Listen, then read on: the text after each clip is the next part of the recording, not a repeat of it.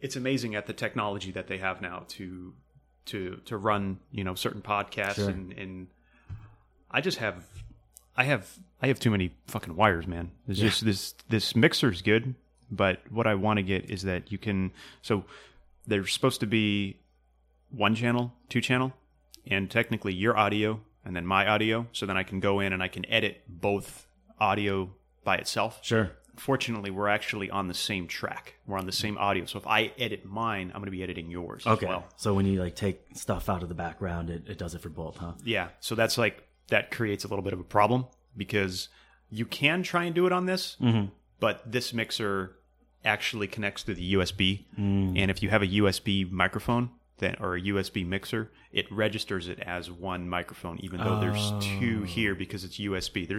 There's all this audio stuff that goes into it, and I had already spent the extra $100 on it, and I was like, well, shit, I might as well just use this damn thing. So, dude, we're live. I guess you could say, are we alive? We're alive. Yeah. We are alive. Yeah, we're alive. I think so. Unless it's a simulation. Well, depending on who you talk to, with simulation theory nowadays. So, dude, I wanted to kind of talk a little bit about today, about like our history. Sure. First off, I don't know if you want to give your name. You don't have to for security reasons. I don't know how you feel about that or whatever. I think it all depends on the end of the podcast and what I've said. Yeah. It's like, hey, clip that out right there. Yeah.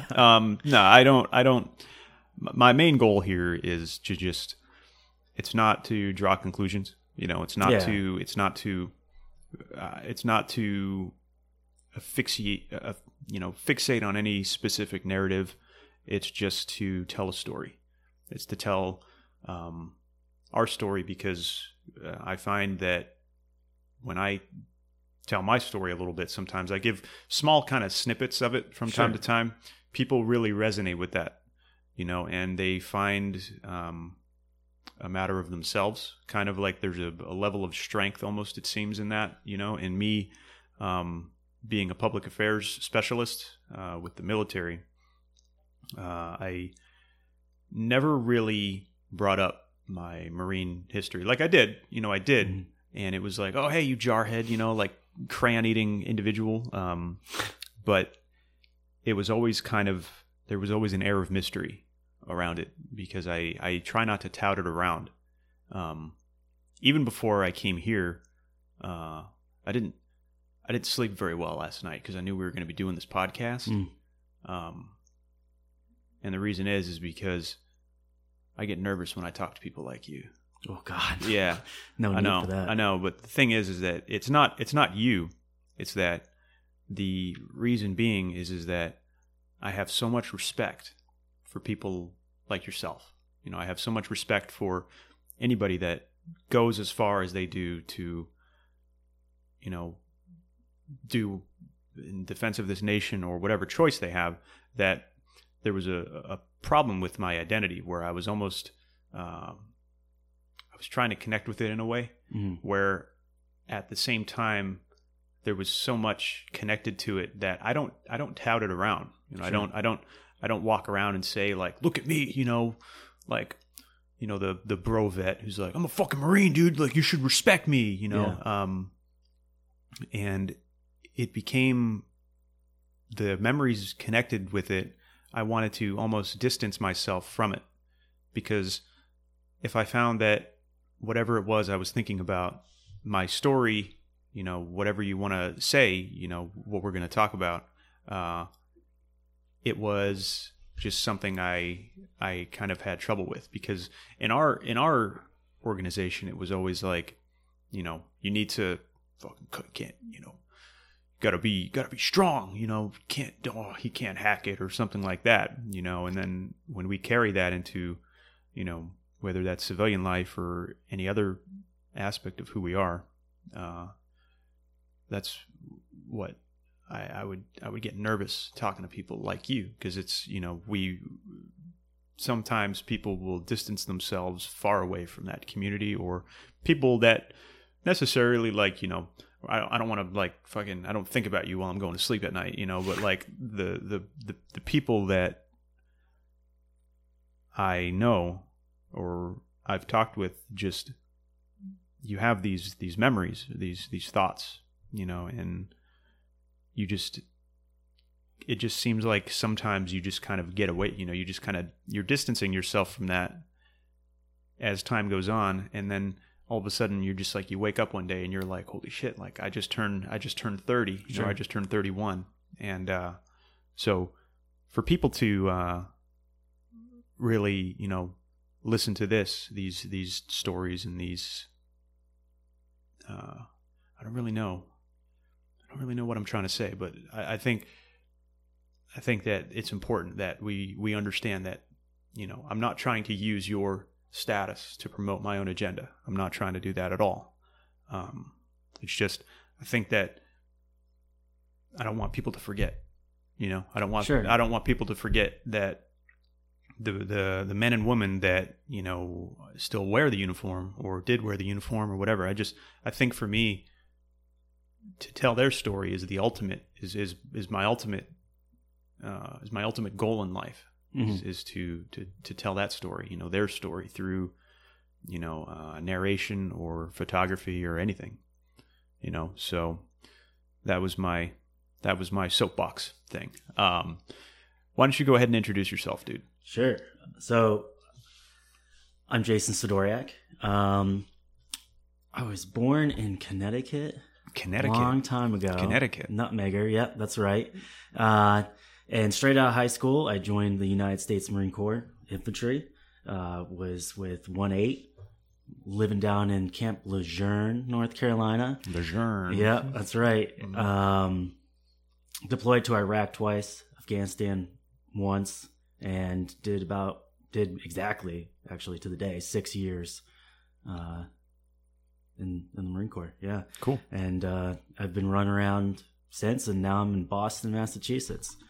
You just hit the microphone. How dare you? I'm just kidding. Big feet. You know what they say about big feet. So, dude, I want to ask you, using the template, I didn't actually formulate any questions for this, just because I wanted to see where this was going. So, just with the basic timeline that I had give yesterday, you know, beginning, middle, end, right? So, when you were young, did you have any kind of ideas about the military? Like, did you have any family members as to why you wanted to join the Marines? Like, what kind of drew you to the Marines? You know, I never really pinpointed exactly what really inspired me. I don't really have family that's in the military. I have some, but never once, I don't think I've ever had a conversation with them about it. Wasn't really their core identity. I remember at one point when I was little, probably like 10 years old, I was in my mother's car and a commercial for the Marines came on, and I showed interest. I was like, I want to be a Marine one day. And she told me, you could never be a Marine. They carry 100 pounds on their back. And as a kid, that's 10. I was like, oh yeah, you're right. I can't do that. That's something I remember back in the day. But honestly, what it came down to, throughout my younger life, I was starting to develop a need or a desire to be a part of something bigger than myself. I grew up very poor, and there just was nothing there for me. And I wanted more purpose because I was around so much crap. I was around crime, I was around violence and stuff like that, and I just wanted to be a part of something almost like mystical, like, and a lot of people go through it because when their introduction to war is the Band of Brothers, right? Saving Private Ryan. It is this like mystical, hyperbolic, romanticized idea of being part of something greater. And that sounds pretty good compared to what I was growing up in. Did you have any siblings you played like Cowboys and Indians or something like that at all as a kid? Yeah. I have an older brother. Did a little bit of that. We would play like Vietnam, where we'd be in the woods and we'd just take like sticks, like clubs, They break off of trees, and we just chuck them at each other like they're like bullets. Yeah, and yeah. you just like dodge them and jump in the bushes. Did stuff like that. Yeah, played airsoft. Yeah, stuff, yeah. You know, Mine was Super Soakers. Was one of my first. that sounds introductions less was- lethal than what Yeah, I was doing. what was it? So you were a little bit kind of like preconditioned to kind of be drawn to the Marines because it was very much the same way with me. Yeah. My story's a little bit different. New Hampshire's kind of like this sheltered area of, I wouldn't say sheltered, but I grew up in a small town, and like, I remember when I was like 3 or 4 years old, I was in Manchester, New Hampshire, and all of a sudden this like drug addict fucking almost kills me by driving this car down the road, and my mom's like, all right, maybe we should like not live here, and so we moved to this place in called the Goffstown, New Hampshire, and it was very, very small town. It was a dirt road. We went and they built the house, and there was still to this day they built the house.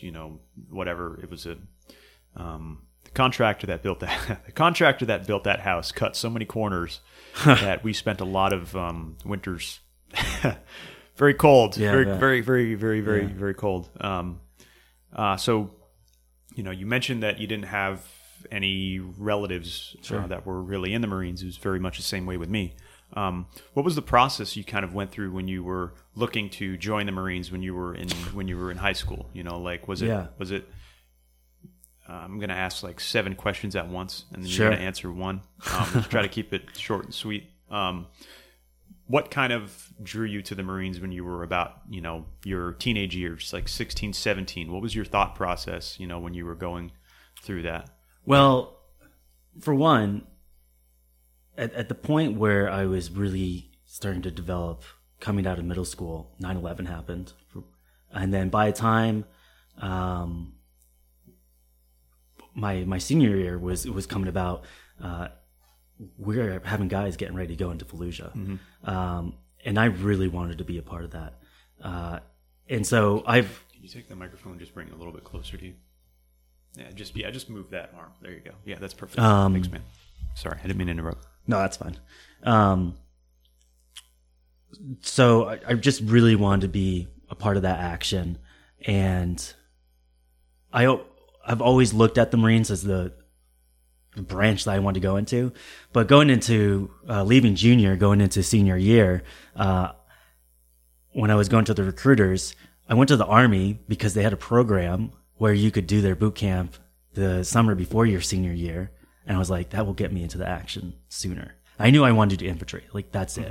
Because I'm an idiot, right? That's very, very similar with me, yeah. But then they told me, this isn't for the infantry. This is for other jobs. So you get boot camp done, and then you go into technical life, right after. Actually, and I was like, transferable skills type jobs. Yeah. And I was like, well, that's dumb. I want the infantry. And so I left their office and just went across the hall, went straight into the Marines, and it's like, look, let's just start this process now. Mm-hmm. And it was a year's worth of hanging out with the recruiters and other poolies, they like to call them. I remember it got to the point where to actually choose what job you're going to do going into the Marines before you go into boot camp. And they're like, you have to give 3 just in case, you're 1 and 2 can't Someone happen. else, yeah, something. They fill up, right? Like they can't fill a bunk or something. They can't, they can't fill or like they lose slots for those, F-16 pilots. Yeah. And I was like, well, I just want to do infantry. It's like, I know that it's not going to fill up, but you got to put other ones. And I was dumb enough to think that the Marines only did infantry. Yeah. It's like, what other jobs would I choose? Like, wait. There's more jobs? Well, that was one of the misnomers that I had, was that when I went in, I had no idea that I thought they just killed people. Dude, I never even thought that the Marines was like a thing. I honestly, I knew that they existed, but I didn't know anything about them. Yeah. I thought it was just like streamlined, like, hey, here's this 6-week course, and then you're going to be sent to Iraq. And I was like, oh, okay. From what I had seen in like movies, like, like you had said, like Band of Brothers, but everything growing up, I was always surrounded by the European theater, and it was just that it was largely more documented. Like, I knew that the Pacific had gone on and everything, but I never considered the way that the Marines like what their mission was or anything like that. Well, they also make it so confusing that as a dumb high schooler, I thought they were like special forces too. Yeah. And I was like, well, I can't get into that. I have to get into that later. My first immediate thing was like when I talked to the Army recruiter, and he came over to my house, and the thing about me was my parents wanted to be involved in not so much like, hey, we're gonna alter your decision, but we just want to be informed at what you're doing, and we want to be sure that you know what you're doing, because you went in a time before me, and we'll get to that in a second. But they were like, do you want to do anything else? And I was like, no. Yeah. I was like, no, I just want to do infantry. And also, there was a guy that was also joining at the same time as me. His name was Philip Chardy, and he was an infantryman too. And he was like, we would talk at school from time to time, be like, "What's up, dude?" Like, "Hey, man, what's up, bro?" And he would provide me like just kind of like feedback, But same thing. He didn't know anything about going in. So, and this is during a time where they, going into Fallujah. They needed the bodies. Yeah, well, they were taking anyone. Well, seeing all the stuff, when I remember I was sitting in class, because I think I was a freshman or I was a sophomore, and I was seeing all the things that were going on. Yeah, and I think I remember when 9/11 happened, I was in 7th grade, and I was in science class, and one of my teachers comes in, and he's like, "Oh," he has a note in his hand, and then he just reads the note, and then he just crumples it up and just throws it away. And he's like, "Yeah, the World Trade Center's on fire." Anyways, getting back to the lesson, and I was like, I still remember that, where I was like, kind of just cast it aside for a second. Hey, the World Trade Center. Someone came into it was a student, one of the office students came in that works with the secretaries or whatever. Came in and didn't want to cause mass hysteria. She comes in and she just says, "Hey, the World Trade Center's on fire, and we're under attack." And it was about maybe 9-10 o'clock at that point. And I think that didn't really motivate me per se to join the military, but it definitely influenced my decision later on. What did your family think about you joining? Well, definitely with the infantry, they really didn't want me to go. But so I actually at that time, because I grew up in some unfortunate beginnings. Yes. I was fortunate enough to be able to live with my aunt and uncle. So I was living with my aunt and uncle, and I think because maybe they weren't my actual parents, although I consider them my parents, they probably didn't think they had as strong of a say, or they just knew I was stubborn, which is true, to convince me otherwise. Most Marines are. Yeah. So there wasn't too much pushback. I mean, there was a few times where they would show some disconnect. Well, my aunt more than my uncle. My uncle was always supportive of my aunt. She's just... she would always just be like, do whatever you want, just don't get yourself killed. She's got a very laid back approach to parenting, or to providing some form of kind of like guidance to you. Because like you have people that are they never make their own decisions. It's provided for them their entire lives. Yeah, and then when they get older, it's almost as if they're mentally damaged because they've never understood how to go through that process. They've never. Everything, I don't want to say everything's been handed to them, but it's a balancing act of sorts, when it comes to like influencing whether it's our own kids' decisions or someone else's decisions. I constantly think about that. If I ever decide to have kids, like I don't want them to experience extreme amounts of trauma, but I want them to understand like struggle a little bit, to make them a better individual. And dude, most of my really good friends I have been through some of the crazy, like they're the best people. No, absolutely. Yeah. So they had some kind of like, they had a very laid back approach to your decision. Yeah. And I think it's just knowing where I came from, I'm extremely independent. And they just knew that once I made a decision, I'd be hell bent on it. Yeah. So when did you make your decision? Like, when was that? Was it? Well, certainly before senior year. I think the second I got into high school, I had like, I think my backpack had the Marine Corps emblem on it. I remember it must have been like junior year, maybe even sophomore year. I had a hoodie that said USMC, and this one girl came up to me. He's like, "What university is that?" Mm-hmm. And then I told her it was the United States Marine Corps, and I remember to this day, she asked, "Why do you want to die?"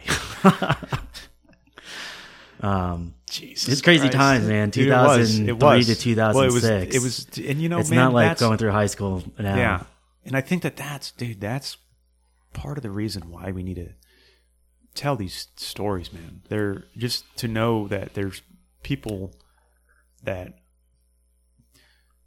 I don't know how to even articulate it or where to start, because you know, people a lot of people when they ask me questions of like, you know, they look at you different. It seems like they want to understand your psychology or like your physiological makeup or something of like, all you have to say is that it's like, yeah, I'm joining the Marines and the infantry. And then I remember a lot of the weird looks I received at school from like my teachers.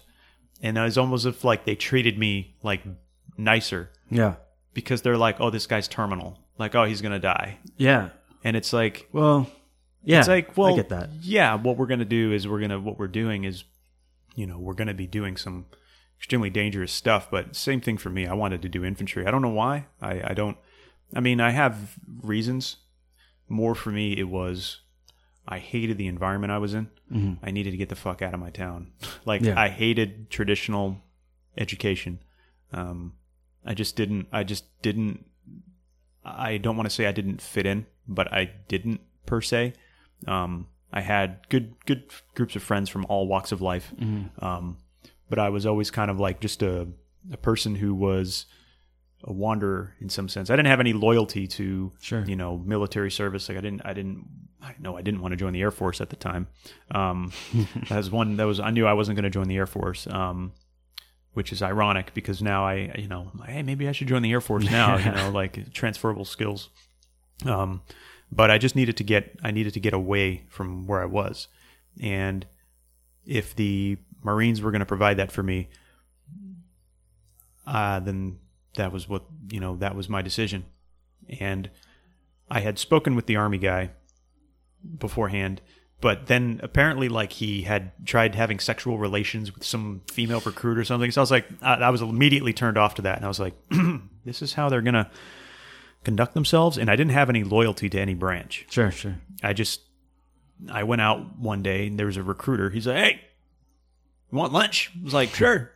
That's how they catch it. It's kind of weird that, you know, there's 17 years old, but I had seen him before around school and I had walked through the library and I had talked to him and he's like, hey, you want to go grab some lunch? I was like, yeah, sure. So we just went fucking like right off school grounds, right across the street and grabbed some lunch. And he's like, oh, dude, I got you.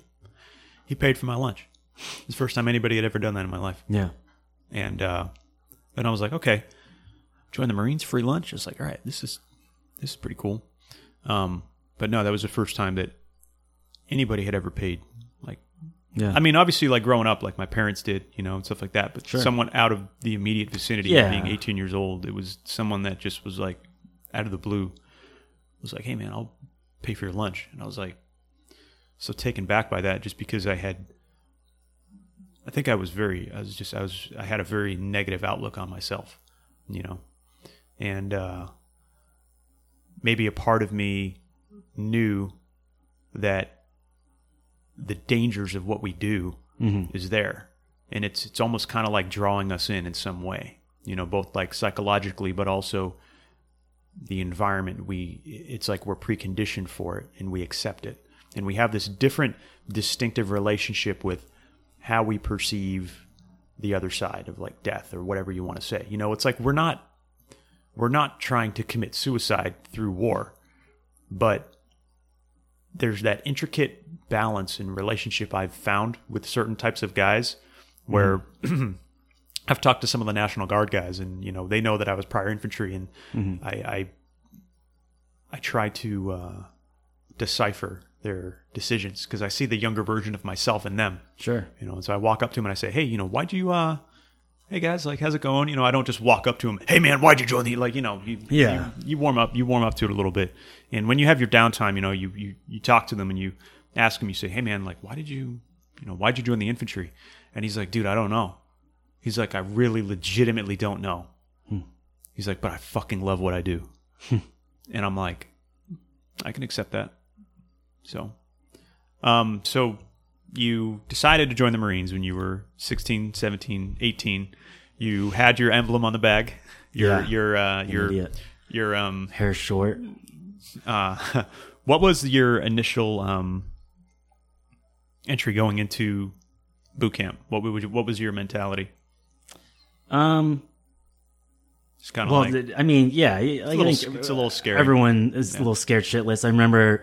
So when you get off the bus, they put you in this room where they start like giving you everyone's like in front of this bin and they're giving your gear that you're gonna have for your time there.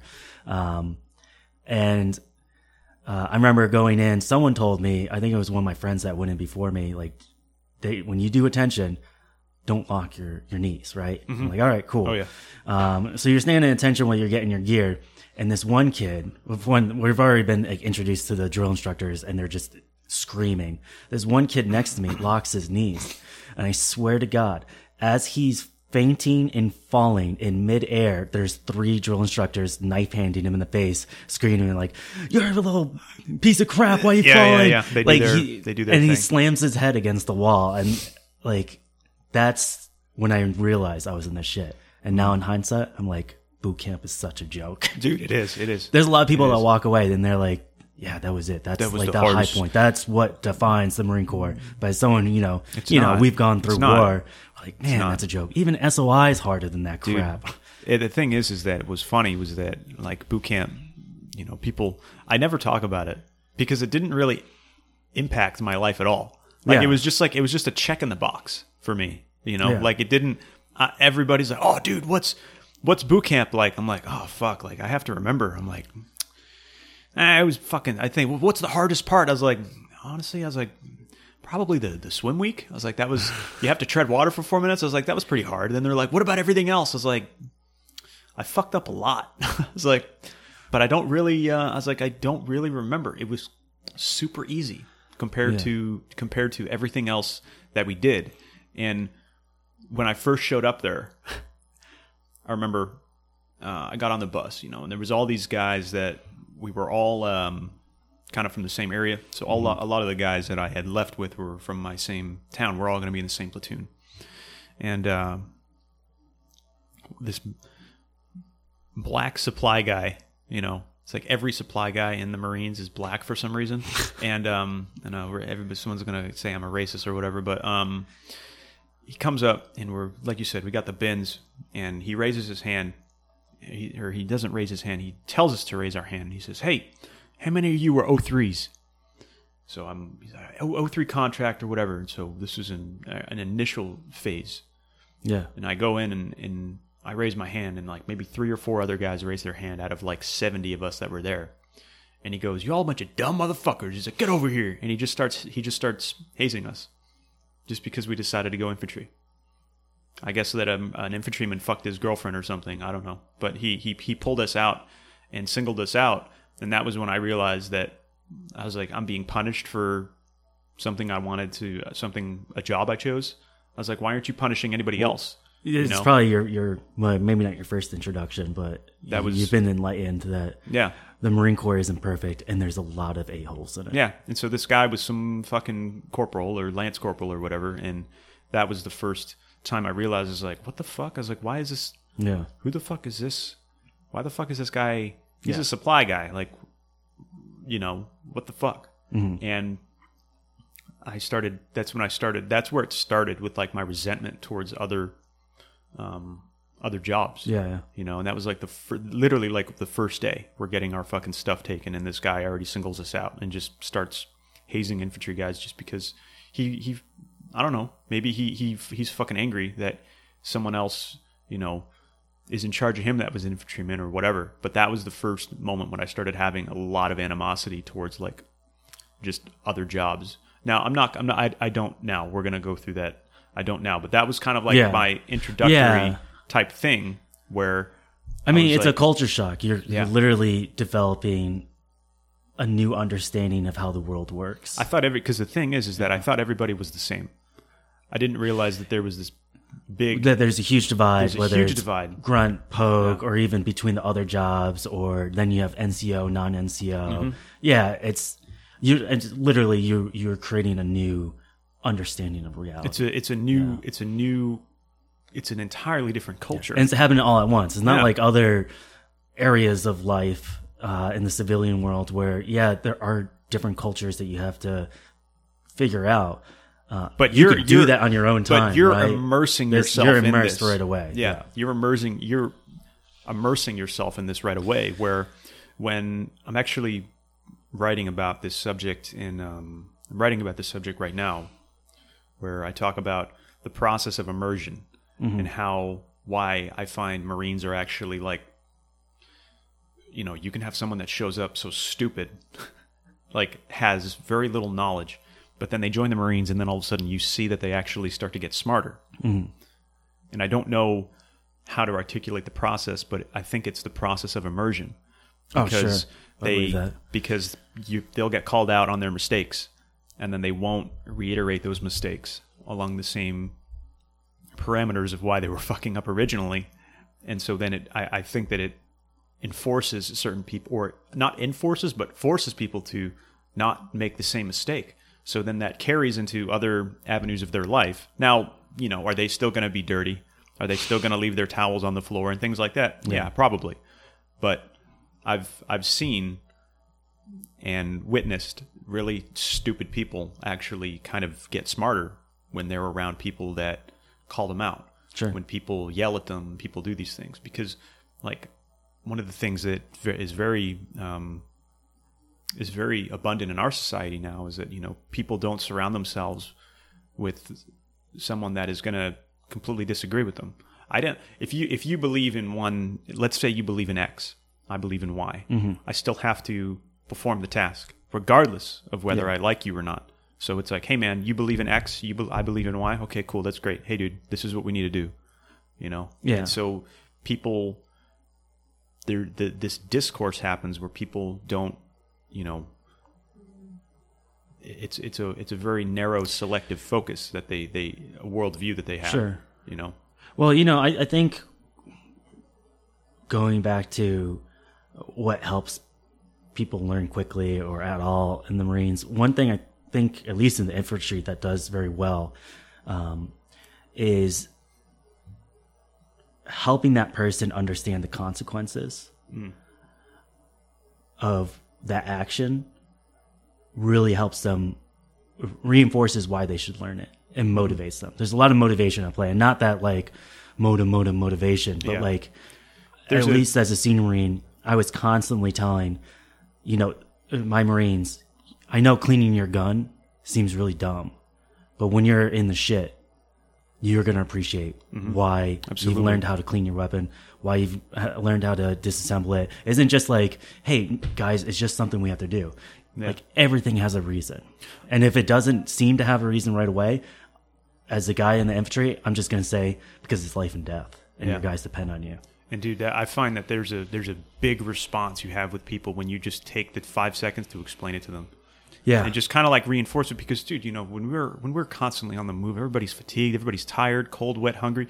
There's all these other things that you're thinking about that are attacking you from the outside. Yeah. That it's so easy for you to forget just one simple thing. This, like you said, this is life and death. And that was something that when I was going through boot camp was like one of the first things when it was like, whoa, this is oh wow, this is fucking actually real. Wow, this guy's actually really yelling at me, you know? And some guys, they can't mold themselves to kind of deal with that, and it's not to say, I'm not trying to say that, like, oh, we're better than that, but some people just are they're more streamlined for that kind of life, than other people are. And I don't know. I don't know where I was going with this. Well, no, I get what you're Sorry. saying. I mean, I do think that there is this, nothing against civilians, but those who do join, whether it's even law enforcement, but particularly the military, or anything that involves the potential sacrifice of your life. Those who resonate with that, I think they're better for their jobs in the military, because they just need that motivation and that sense of purpose in life. And you can sit down a troubled kid in a high school and tell him, look, you got to get your act together. You have to focus. You have to get your grades up so you can get a job and you can make money.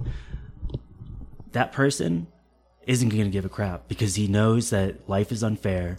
He probably has grown up under circumstances that has been incredibly unfair and is reinforced that you have to be lucky and you even or get by.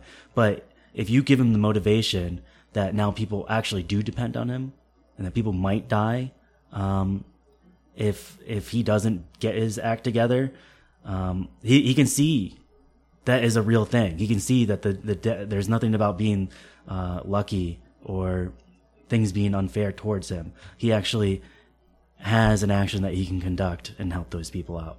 I think there's a group of people out there in the world that they only respond to those motivations, and sometimes that's sort of like that stimulus that drives, that draws them in to that. Yeah. To that. For they don't care if they're going to make money going Yeah. out of high school. They want to be a part of something bigger than themselves that involves other people. And, for me, that was one of the most defining portions of when I was walking through the airport. For some reason or one another, there was a bunch of Army guys that had shipped out with us at the same time. And one of the things that I noticed about all the Marines versus the Army guys, and, I don't try to isolate myself from other people. I think that in order to serve your country, it's like what John F. Kennedy once said, not what your country can do for you, but what you can do for your country. Like people ask me, hey, how do I serve my country? It's like, well, dude, you just be a good person. You just be a decent, honest person.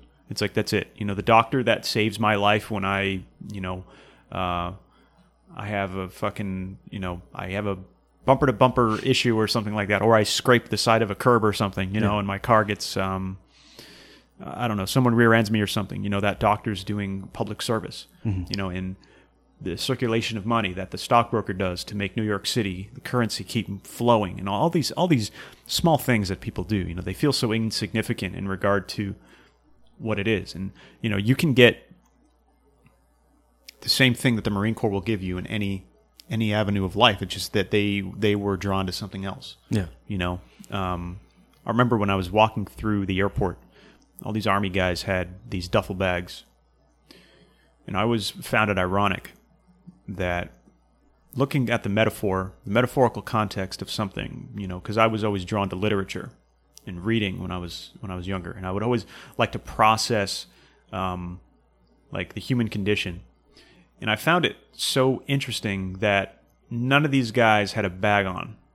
None of them had anything. They had about, my one buddy's like, dude, I got like $10 in my pocket. You want to go to this vending machine to get a Snickers bar or something? That was all they had. They had absolutely nothing. And so the defining moment for me was when I could see that the Marine Corps tells someone to show up with nothing. And then someone starts with nothing at all. And then they build them back. They build them up, and then they come from something. They come from something with nothing. Yeah. In these two contrasting viewpoints, I always found that somewhat fascinating to see all these. There was this one kid who was very troubled when I was in boot camp, and one of my drill instructors was a fucking asshole to him, and he had problems with authority.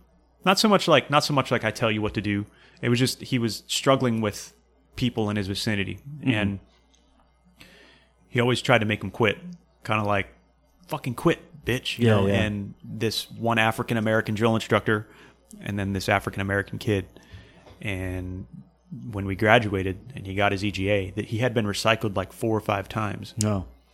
And so he says to him, he's like, you know why I was so hard on you, young? He goes, he's like, why is that, sir? He's like, I'm fucking staff sergeant now. He's like, because I'm you. He's like, I'm you. Yeah. You know, and so he's like, I had more chances to drop you in this platoon. I had guys advising me, telling me to fucking drop you, and I told them no. Yeah. And he's like, congratulations. And then he hands him his EGA, and then he's like, that was it. And then he just, you know, they go off and wherever they're going to go off. But that was kind of like one of the things I always found very interesting. Yeah, that's one of the things that I really enjoyed about the Marine Corps is it's almost like you can go through many cycles of life. You know, you're the young guy, but eventually you grow to be the older guy.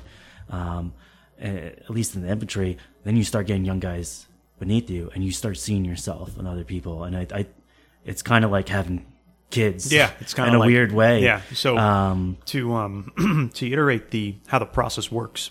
Excuse me. To iterate how the process works for some people, the way that the Marine Corps infantry works is that we'll graduate boot camp, which is 13 weeks.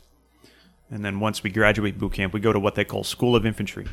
And do you want to talk to people what the School of Infantry is, what School of Infantry is like? I mean, School of Infantry, literally, it's just a school that teaches you how to be infantry, which to me, in the beginning of it, it's like 8 weeks. It's like 8 or 10 weeks. Camp Geiger. Yeah. To me, I thought it was kind of redundant coming out of boot camp, but eventually it got a little bit more specialized. I do think it's tougher than the boot camp because they have higher expectations of guys that are just going to be on the front lines, right? Yeah, because the senior drill instructor, the way the roles work in boot camp is that you have the kill hat, you have the drill hat, you have these guys, these specializations for these guys and what they do, and then when your senior drill instructor is supposed to be the one like mom, the one that like kind of takes care of you and is like, oh, hey, you're going to get 8 hours of sleep tonight or whatever. And that's what I witnessed that firsthand, all the time. Whenever we would get pitted is what they call it when you go and you get, physical remediation. It was only because my senior drill instructor wanted to win the PT award. So he found every excuse to just like pit us. And also like he was a Miami Dolphins fan. Yeah. Had a really bad year in 2007 apparently, or 08. Yeah. Found ourselves every morning at 5 a.m., fucking getting out there, 4:30 a.m. outside in our, in the winter fucking in the sand pit, it's like, you're shaving your face, whatever. It's like, I've got sand all over my face. Hang on real quick, And so that was the role. When you get to SOI, it's not like that at all. There's no person there to save you. You're just like, that was one of the scariest parts. Your instructors are infantry guys. Yeah, they are infantry guys. They're just they could be fucking whatever. So you got this guy that's like a fucking member of the band, talking about. I had a supply guy that kept on talking about combat and like you need to do this or you're going to die, and he was like talking about what it's like to be over in a war. And then at the end of boot camp, I think everyone does this, but you have like a heart-to-heart chat with your drill instructors, and you find out who they are. And this guy's never deployed. He's like a staff sergeant. But that's getting back to that touting thing. It's like there's a humbleness that comes with kind of the way in which you define yourself. Yeah. And like, I think that people will lose a large amount of respect for you if you, like, they almost expect. It's like there's this unwritten expectation of kind of like that. If you're a leader, you need to be a little bit more humble. You might want to try to motivate people at boot camp in that way. I don't think he's saying that in his other life. But you definitely feel the contrast going into SOI when you're like, these are your actual grizzly grunts infantry that guys. give 0 Fs, and they're what I became. Yeah. Right? They're where like anyone in the infantry becomes when they've just seen the shit and they have wisdom, and you see that they're dealing with the bullshit of the Marine Corps and how things have to be ran, but that they know there's a better way. Yeah. Yeah. And it's your first glimpse of that. And even talking to some of those instructors too, they're like, I remember one of the guys was actually in 1-8. His name was Sergeant Pagero. and Oh, he's yeah. actually in a book. Yeah, Sergeant Vaquero. Yeah, I know. Yeah, you know, I'm actually gonna write about him in a book. He was actually a very good. He was a tough fucking son of a bitch, man. Yeah. You know, he was a tough son of a bitch. Oh yeah. And there was a reason for it, you know, because he was in. He understood what it was like over there, you know, and I think the problem is that when it comes to war, you know, I've spent a lot of time with myself with this, is that like it makes sense, but it doesn't make sense at the same time. It makes sense why they're so hard on you, because that's kind of like what you need in order to like invigorating that muscle memory and however you want to call it. But when I showed up to SOI, I remember, you know, he started yelling at it. Like he was like, he had this, you know, he had that, I don't know if I think he was Hispanic. Yeah. He was Hispanic, and I don't know if he was from Puerto Rico. I think don't he know. might have been Puerto Rico. He might have been. I don't know. But I remember, you know, yelling in a different language at someone that had fucked up.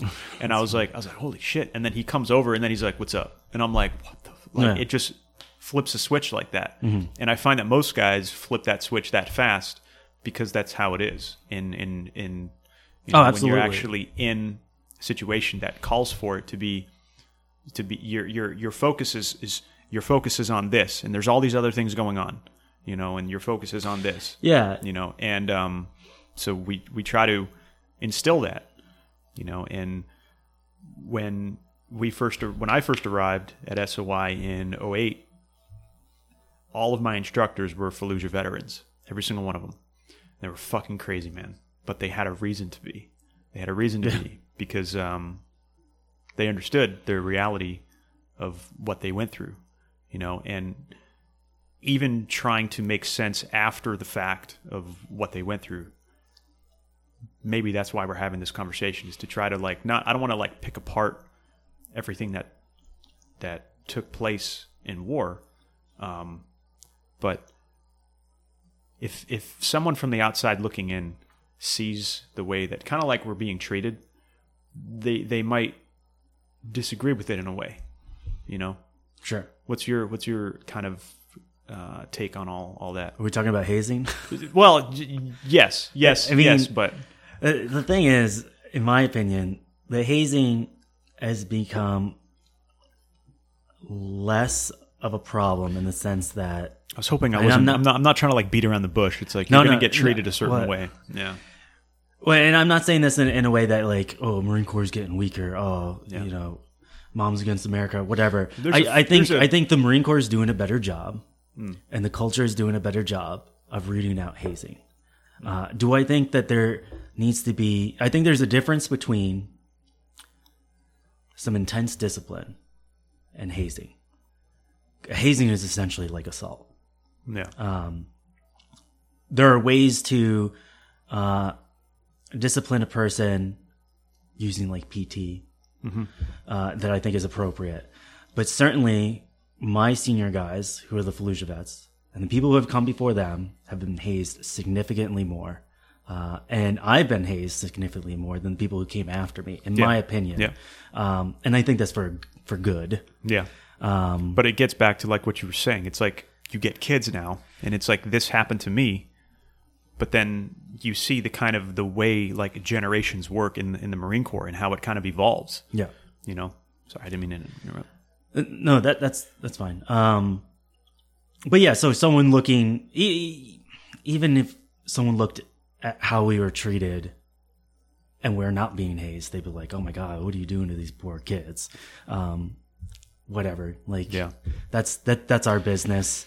That was one thing I always like you said. There's a difference between there's a large difference between let's use two examples. Like Andy Stumpf is one of I love listening to him, dude, because the way he breaks it down is that it's like, oh, buds, cool, you graduated buds, 6 months, and I remember I was talking to Eli about this a long time ago. I was like, how the fuck do those guys do that shit for 5 days? And he's like, Josh, they're fucking animals.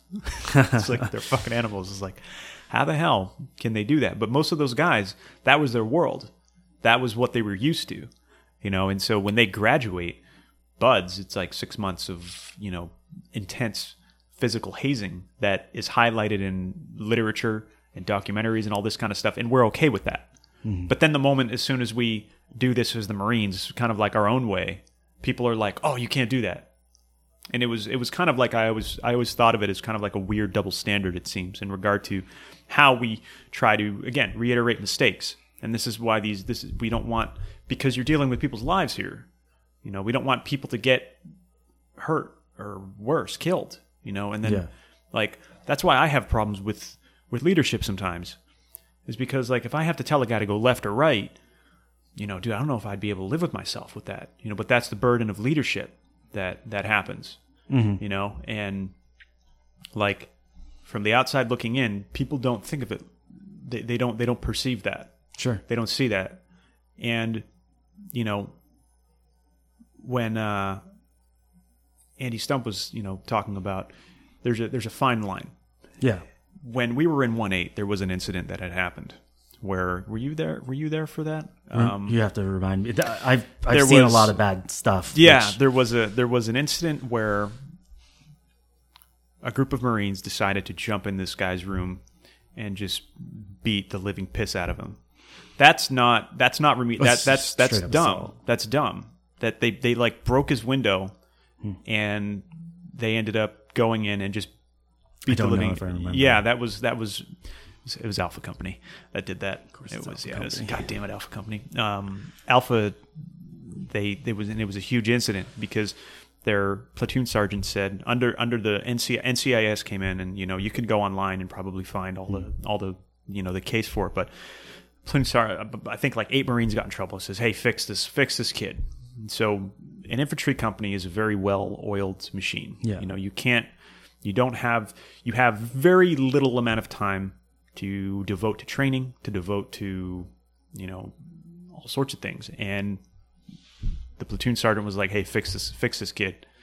And then they all just went into his room, broke his window, unlocked his door, and just beat him like half to death. And that's what they thought they meant by fixing. So, and I'd be curious, I mean, someone should write about this, because I just wonder, where was the disconnect in leadership? And I also wonder,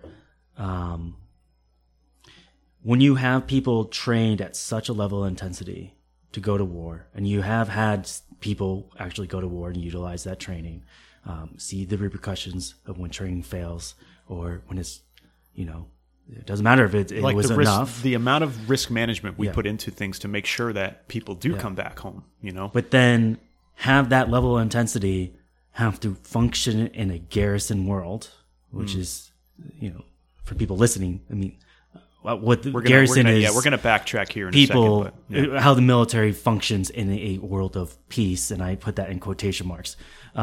So a slower tempo. There is a disconnect in how you should operate. There's a disconnect on how you should be a leader, how you should handle situations like that. And I'm not saying like, okay, if we are at constant conflict and people are actually going to war, then yeah, you should break into someone's room and beat the shit out of them. That's not what I'm saying. What I'm saying is, there's just a disconnect in how they're being trained to be leaders. Can I give you an example? Yeah. So when I was new, I had no idea what I was doing, because I was young and I had joined at 18, and I had a very narrow worldview. I didn't have very many experiences, and I wouldn't say sheltered as a kid, but we didn't have any money. We never went anywhere. Mm-hmm. So it took me a while to get used to being in the infantry, because it was an entirely different world than what I had thought it was going to be like. And a certain individual, who I won't name, was my squad leader.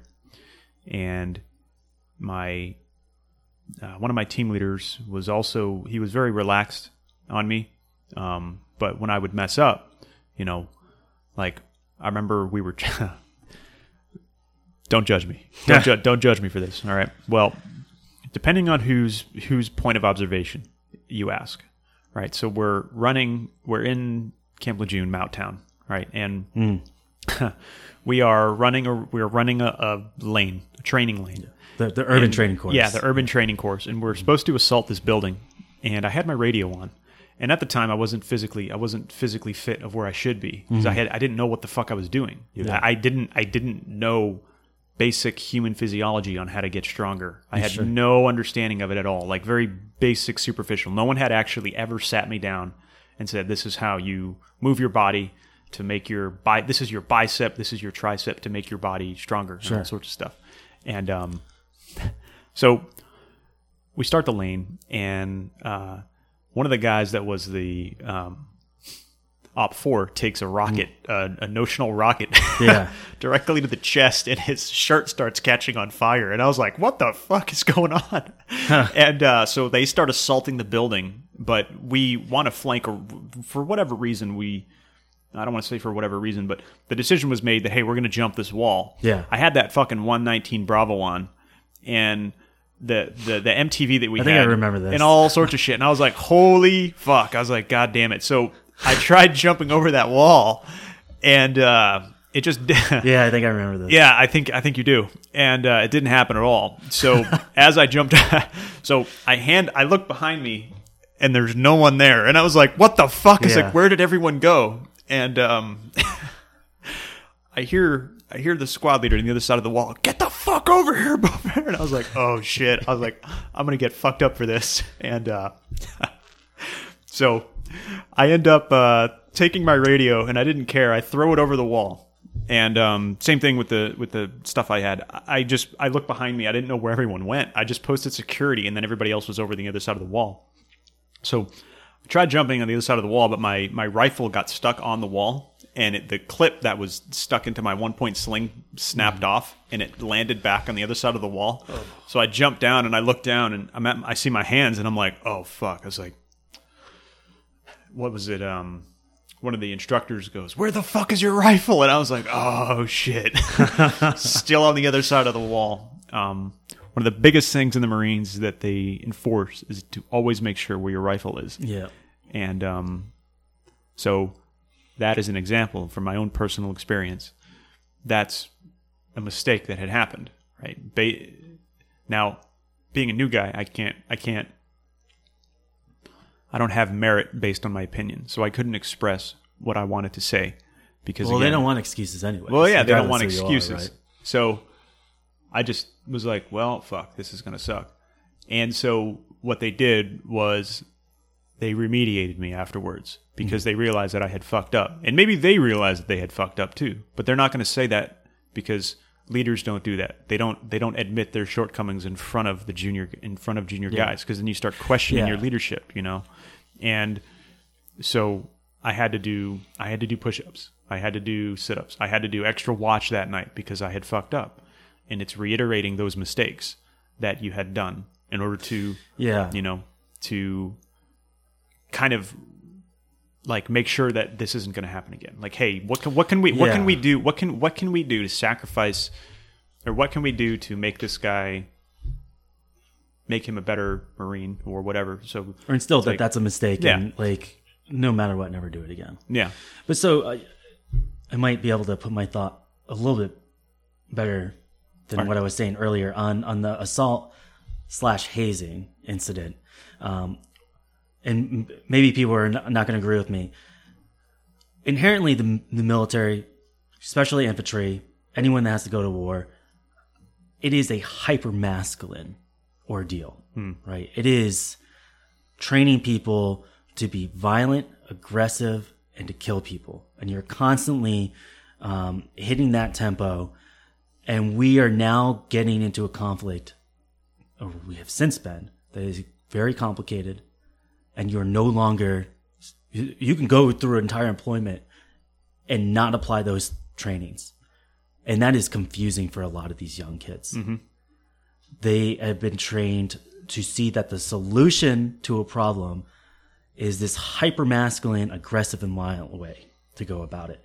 And when you don't have an outlet to apply that, then you start breaking into people's rooms and beating the shit out of them. Mm-hmm. And I think you probably there might have been an increase in those types of hazing since the drawdowns, and that's in quotations, of the wars.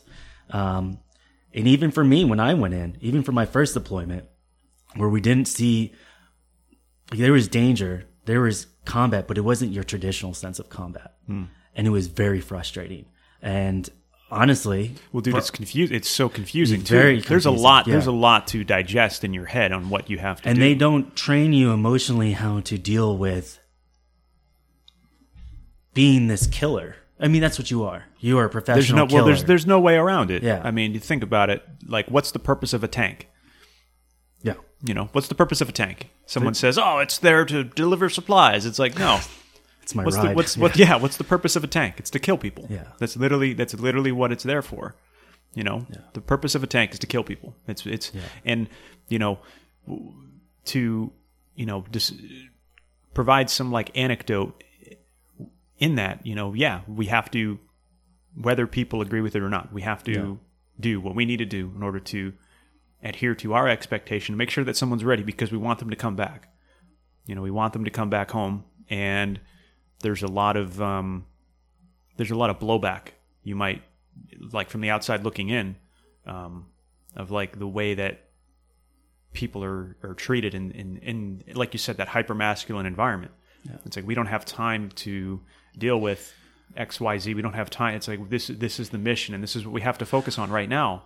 And when we get back afterwards, there'll be time to kind of like think about this stuff. Yeah. You know?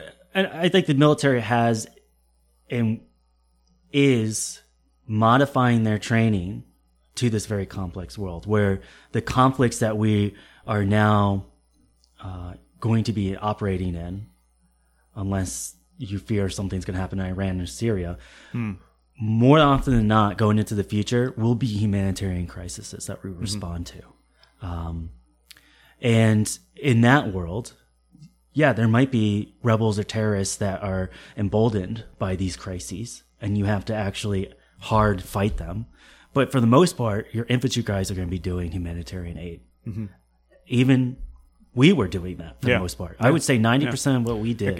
Economy of force. It was an economy of force mission where we're essentially just building up, allowing the people to build up their infrastructure and their roads, and the exchange of goods, kind of like showing them the proper way to essentially live. Yeah, and so I know they want to train people for the worst case scenario, which is just full blown war. Let's balls to the wall. Yeah. But there needs to be some modification to that. I mean, because the worst consequences will happen if you don't train to that, right? Yeah. But if you only train to that and you don't provide people some way to handle what to do with that level of intensity, so that they don't take it out on their junior Marines, and the reason why I'm talking about this is for context. For people to understand the reality of what we do. Yeah. You know, the importance of, like, you can train so much. Yeah. But it emulates, it's supposed to emulate kind of like the real thing. Yeah. And, you know, like,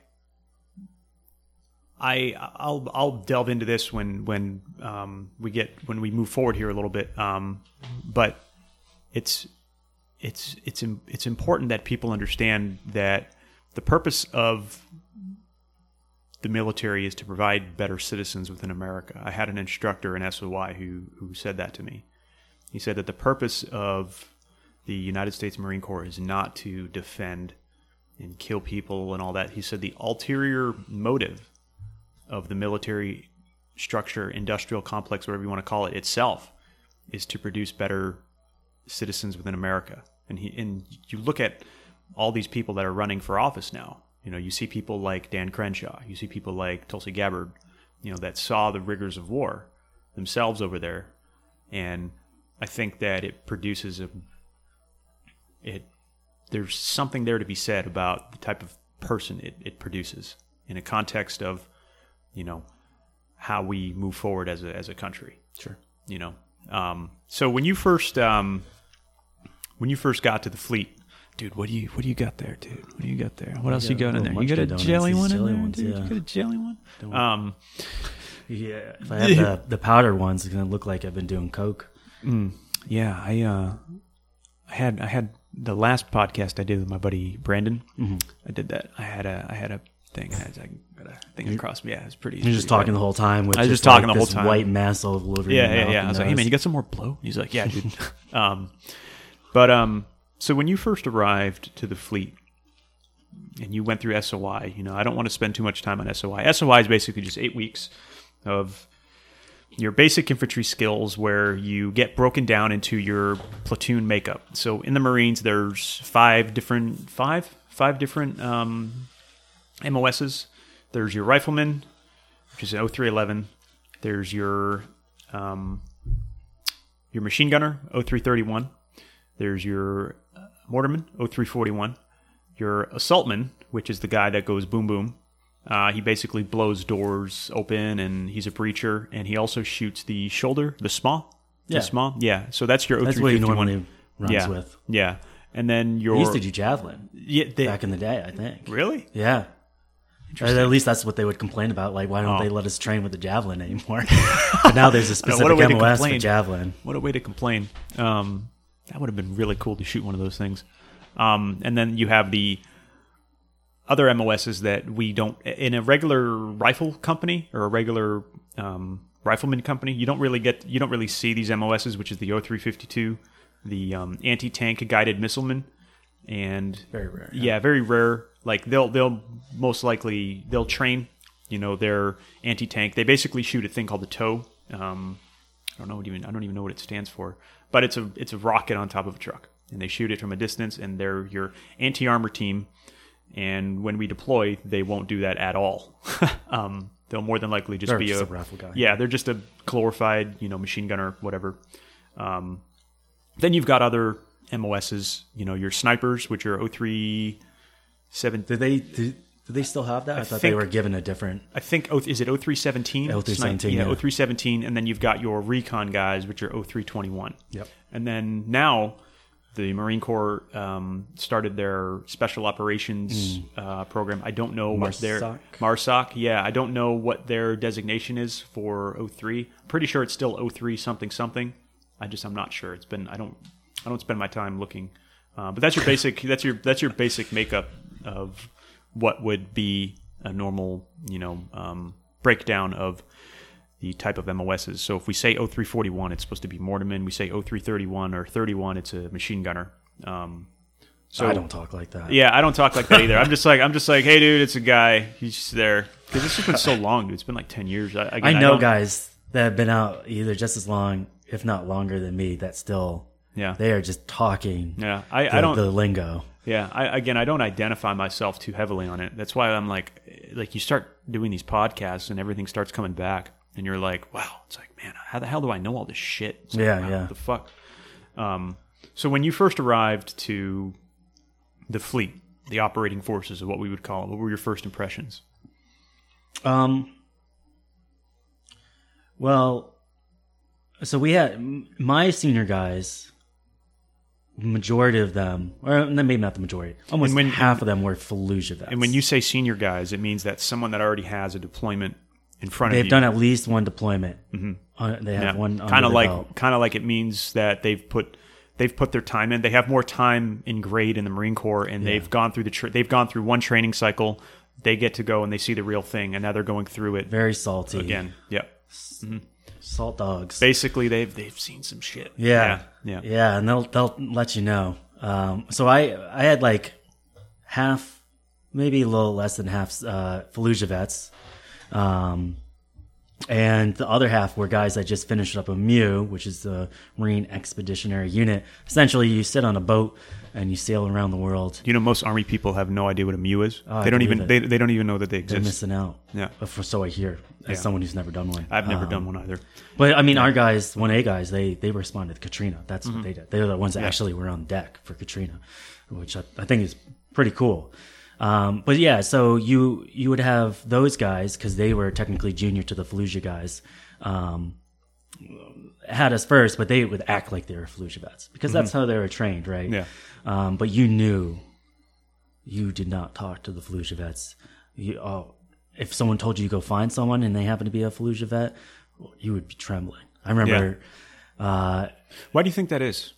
Like from the outside looking in, the way that from the knowledge you have now, compared to like the way I'm always they carried themselves differently. Yeah, because I wonder about that. Like, you know, when you like Native Americans or something, when we were, you know, or the way that they grew up with everything's based on merit, kind of like the adults. Sure. You know, the way in which we inherit like warrior culture, where it's like with the Spartans or whatever. You know, how Marines adopt all of these different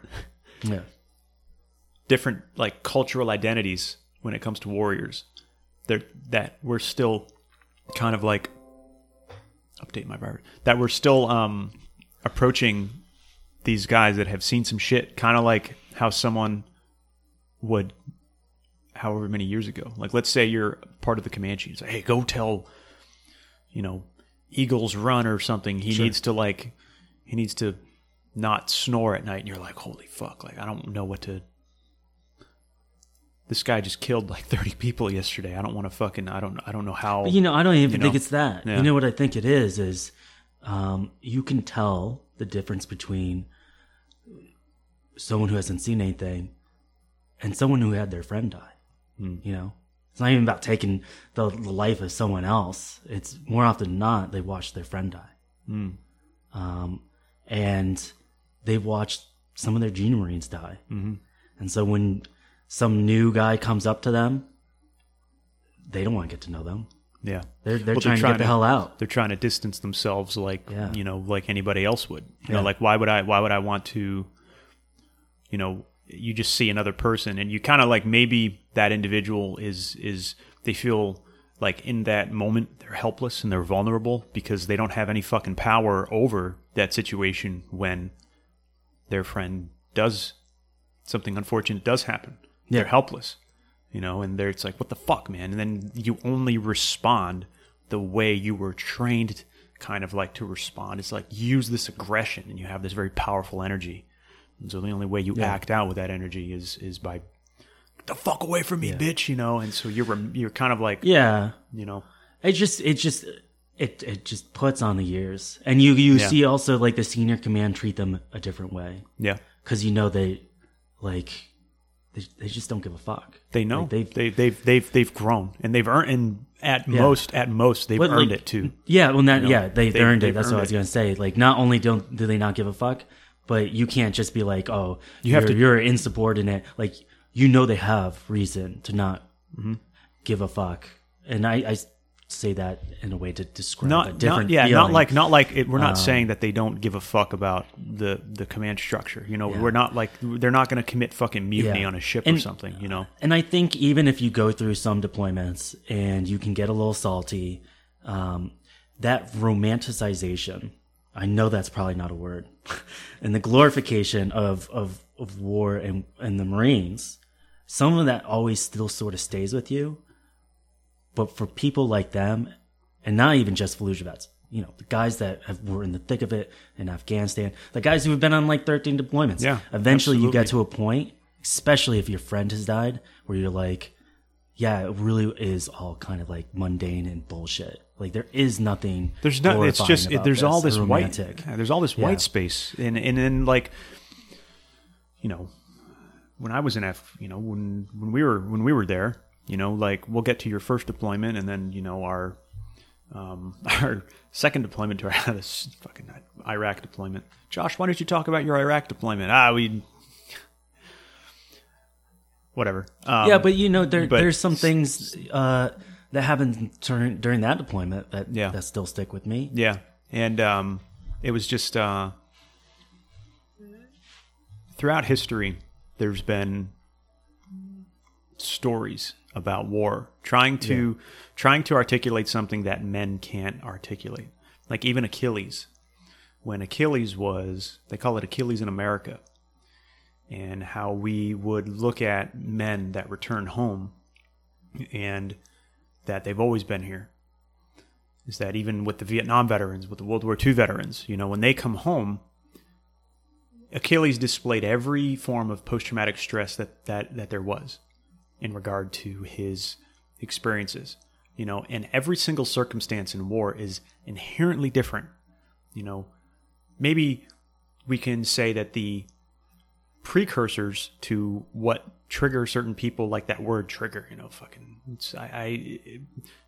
these people that are so sensitive to things nowadays use that word, but for us, it's like, dude, things like I'm walking down the street and a fucking car misfires, and all of a sudden I'm just like I'm aware, like I get kind of like, I'm like, yep, I just stop for a second and I'm like, yep, I know where this is coming from. Mm-hmm. And, but he displayed all the same levels of, things that impacted him all the way back in Troy, when Troy was happening, and the way this author articulated what Achilles was experiencing during the Trojan War.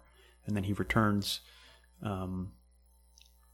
the way we try to look at what a warrior is, whether they're Japanese, where it's kind of like this honor thing, where this one-on-one, and then it evolves into this thing where the next thing we know that the Marines are rushing islands, in the Pacific in World War II, because one of the biggest things that I'm writing about in my book is the distinctive differences in the way I grew up, in the culture around the military, where I was exposed to the European theater, where it was kind of like romanticized. Yeah. It's like, hey, you get to have leave, and it's like not romantic. It's not romantic in any way. But you're saving but there's the an world. Artsy. That's what's romantic. Yeah, you're saving the world. Well, you are the moral compass. Yeah, and in the end of the Pacific, the movie, the series, The Pacific, you see Eugene Sledge sitting down with his brother, and he's like, he's got all these relics, and all of these things that he received from World War II.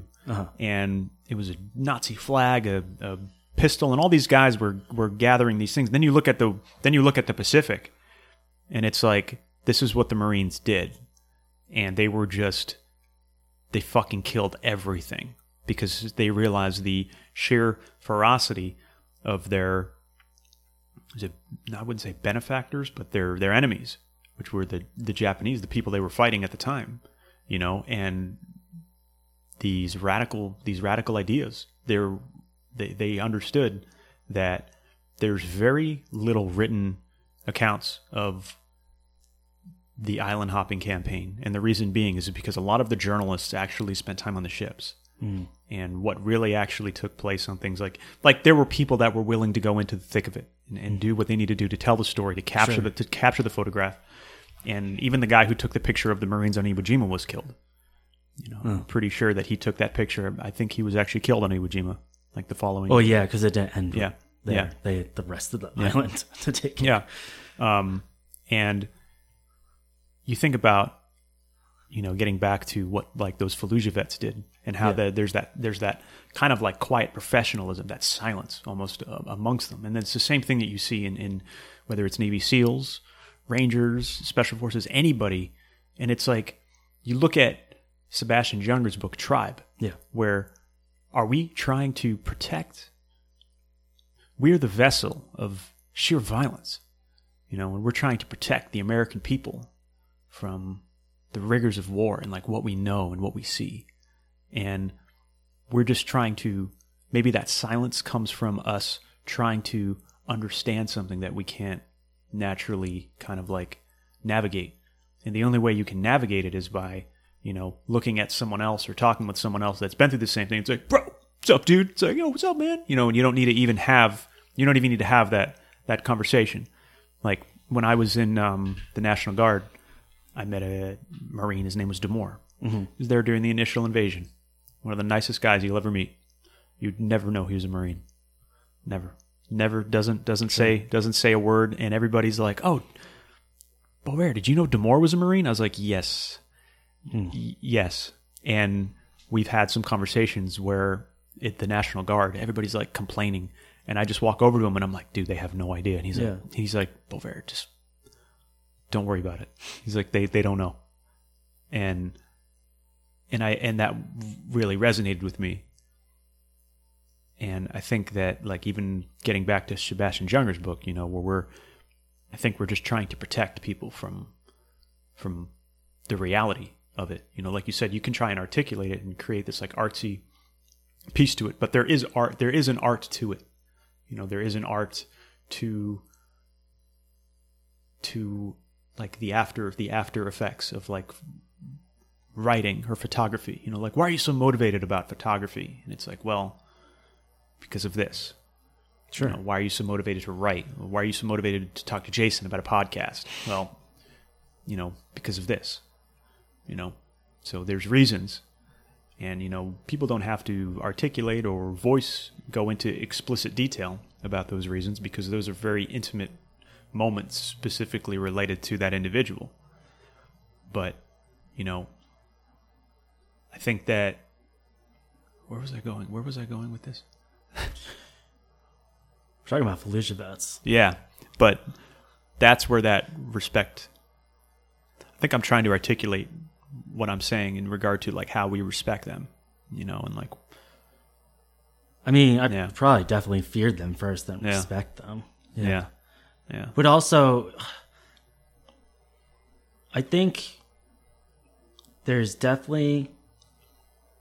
You have to be cautious about labeling anyone anything. Sorry, that's so broad. But even with Fallujah vets, like, I respect all of them, especially for what they've gone through. But definitely as someone who certainly did not go through what they went through, but has gone through combat, has learned more about certain individuals that did go through Fallujah, you start to realize that you could have been one of them, or they could have been just not. They're just regular people, right? Yeah. And some of them are turds, and you can respect them for going through that experience, but also realize that maybe they're not really good at their job, or maybe they want to get out of certain responsibilities, and that's one thing I think we have to be cautious about with anything, is making sure we don't put people on a pedestal. We don't put them on a pedestal too much to the point where we forget, like, oh, hey, it's an excuse. And you see the same thing even with the status of veteran today. Thank me for my service. Yeah.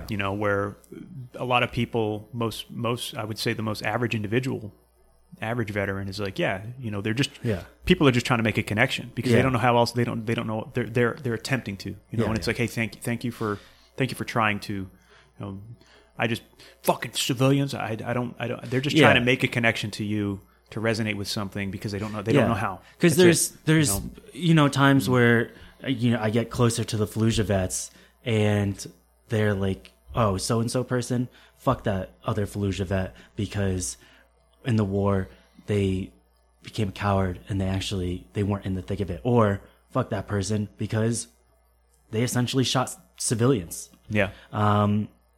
And so if there's anything that anyone can take away from this podcast, is that it's so complicated. Dude, it's really complicated. It's complicated in and of itself with every circumstance that happens. We could sit here and we can pick it apart all day, but it's a lot easier from the outside looking in. It's a lot easier from the outside looking in, and like, there's a very good friend of mine, and she is, and this is why I don't want to say that I hate attaching the name Marine to myself. I consider, wholeheartedly I am to my core at some point, but I don't really exhibit. I don't, like I said, I don't have any service loyalty. It happened to be the branch that I went into, and I'm so proud that I went through and I experienced the things I did, because we wouldn't even be having this conversation right here if it didn't. Sure. And I think about, like, what if I had been a soldier or something, or whatever. But to get back to that original point, I had a fucking thought right there for a second. No, this is what I was going to say. My friend, very good friend of mine from Colorado, she is a trauma victim from her previous husband. And he did a lot of really mean things to her when he came back. And she attributes it to, like, his time in service. Now, like you said, everything's complicated. Does that mean that he was that way? Like, regardless, this guy was a piece of shit before he fucking joined the military. Sure. If he's going to physically harm someone that cares about him, then the military will maybe exacerbate his symptoms to make him worse off. That he can't control himself a little bit, and he's only going to act out that energy that the military hones in on. It's like you said, we respect certain people, but it's complicated. But at the same time, I'm also willing to admit, like, dude, no, fuck this guy. That guy was a piece of shit before he fucking joined. He's a fucking piece of shit now, regardless of whether he has the fucking status of veteran attached to his name or not. If he's domestically harming someone that cares about him, he's weak. Yeah, he's weak. Sure. He can. Yeah, you can fucking be a guy that can carry all this weight and all sorts of shit. But the moment you come home, you start harming someone. Yeah, that's in my own personal opinion, that's weak. Yeah, Yeah, I mean, I just getting back to it, talking about the Fallujah vets and initially fearing them, but then always respecting them. Caveat is some of them don't deserve that, right? I don't want to lump not every together. Yeah, basically right. we're not lumping them all in together to say, but it was Fallujah, for those of you listening, was a very large fight that took place between it was the largest urban fight since Way City, right? Yep. 03 and 04. There was Operation Vigilant Resolve, which was the first one, and then there was Operation Phantom Fury. I think the Phantom Fury was the second one. Yeah. And basically what they said was the first one, it had to do with the contractors. There were 4 Blackwater contractors that these Iraqi militiamen decided to hang over a bridge and kill. Set on fire, too. Yeah, and they set them on fire. And so the U.S. responded by saying, all right, well, all of these insurgents congregated to Fallujah. And I think the initial one, I don't know the month specifically. I know it was 03. The first. Oh, yeah, I don't know much. Yeah, the first one was Vigilant Resolve, where they went in and they tried to, rid the city of these insurgents. And Fallujah was called the city of mosques because of how many mosques that were there in Iraq. It was a very holy city at the time. I don't want to say it was holy, but it was revered for its religious icon, essentially in the Iraqi, at least, their religion. And the insurgents took advantage of this by often firing from those mosques, and so the United States military had to go in a second time because they cleared it. They cleared a section of it, a section of the city, from what I recall, and it was literally house to house, street to street. And this is how they cleared it: was they were using just physical bodies to go into these houses where these insurgents were, and it was essentially war of attrition on what they could do, and that was how they had to perform their job. So there was a lot of very, very, very heavy fighting that took place in 03 to 04. A lot of casualties. I think it was the Army, wasn't it? The Army that? Was in first. I think something along those lines. Yeah. Or maybe I think what happened wasn't it the Army that had actually killed a few civilians that were on top of a rooftop or something like that? I don't know about that. Dude, yeah, I'm very little hazy on the details. It's been so long, but yeah. So that was what had happened. And so then all these insurgents kind of like, hey man, we're going to Fallujah to fight the Americans, and they all flocked to Fallujah. And then it was just a complete anarchy situation. So the United States military responded by saying, hey, we're going to go in, and there was Operation Phantom Fury, which was the second operation where they go in and they clear the entire city of the enemy, essentially, and 1-8 was actually one of the battalion that we were a part of. 1st Battalion, 8th Marines was one of the units that spearheaded that assault. I think the way that the makeup was that we were actually like right in the center. That I believe we were right in the center. Don't quote me on any of this, but that was what they did. So when Jason first showed up to the fleet, the operating forces, a lot of those guys had that experience underneath their belt. So what was it like during your workup when you were actually training for your first deployment? I mean, I honestly think training in the fleet is harder than SOI boot camp because, one, you've got guys who are experienced and they know how demanding it is in combat, actually operating, and they apply that in the training. And then two, the stakes are so much higher. Like in boot camp and even SOI, you're just like, yeah, I'm going to be in the Marines, essentially playing war. That's the level that you're at. But you are now training with people you are actually going to go to war with. Yeah. And so the stakes are so much higher. Your willingness to not make a mistake, your fear of making a mistake is stronger. I finished some humps because I was afraid of like you don't want to let those the repercussions down. And the repercussions of like getting yelled at and stuff like that. But I mean, yeah, like you said, you don't want to let those guys down.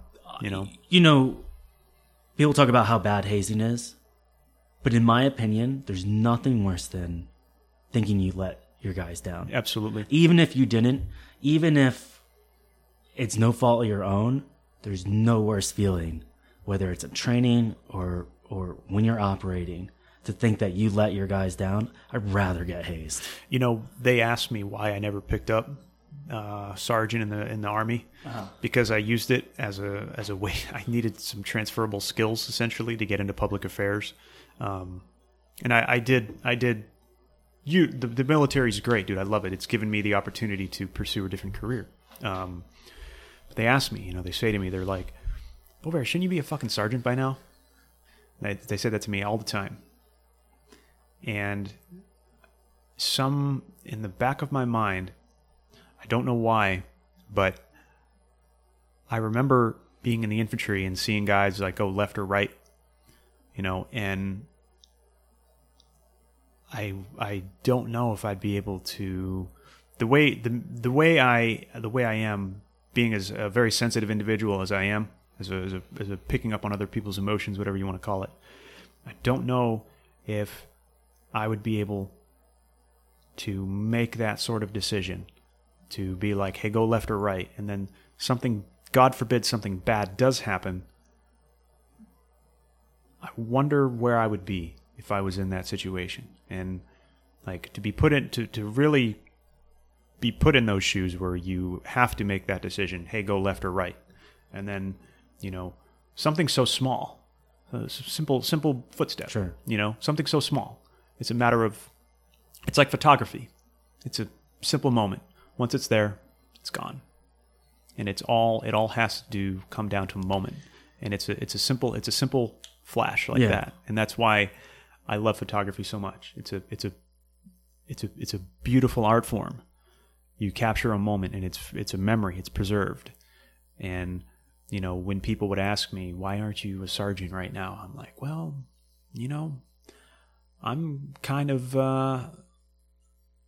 critical of myself in regard to picking up rank. Are you doing your fucking SSR, whatever the fuck, the SSD? Yeah, sure. Oh yeah, of course. And then in the back of my mind, I'm like, I don't want to. Like I'm just here to fucking do my 3-year contract and get out, and then work for the federal government. I don't know if I would be able to, coming from where we come from, and seeing the things that,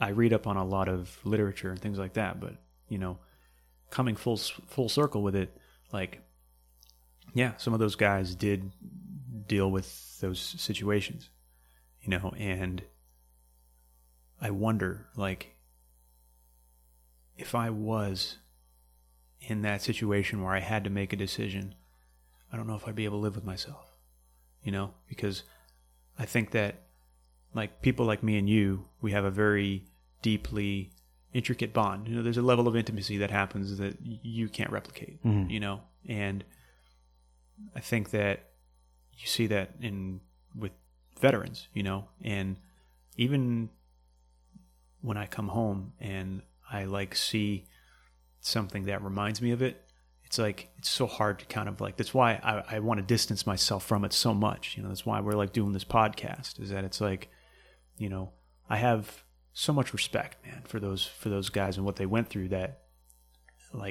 as the years go by, it's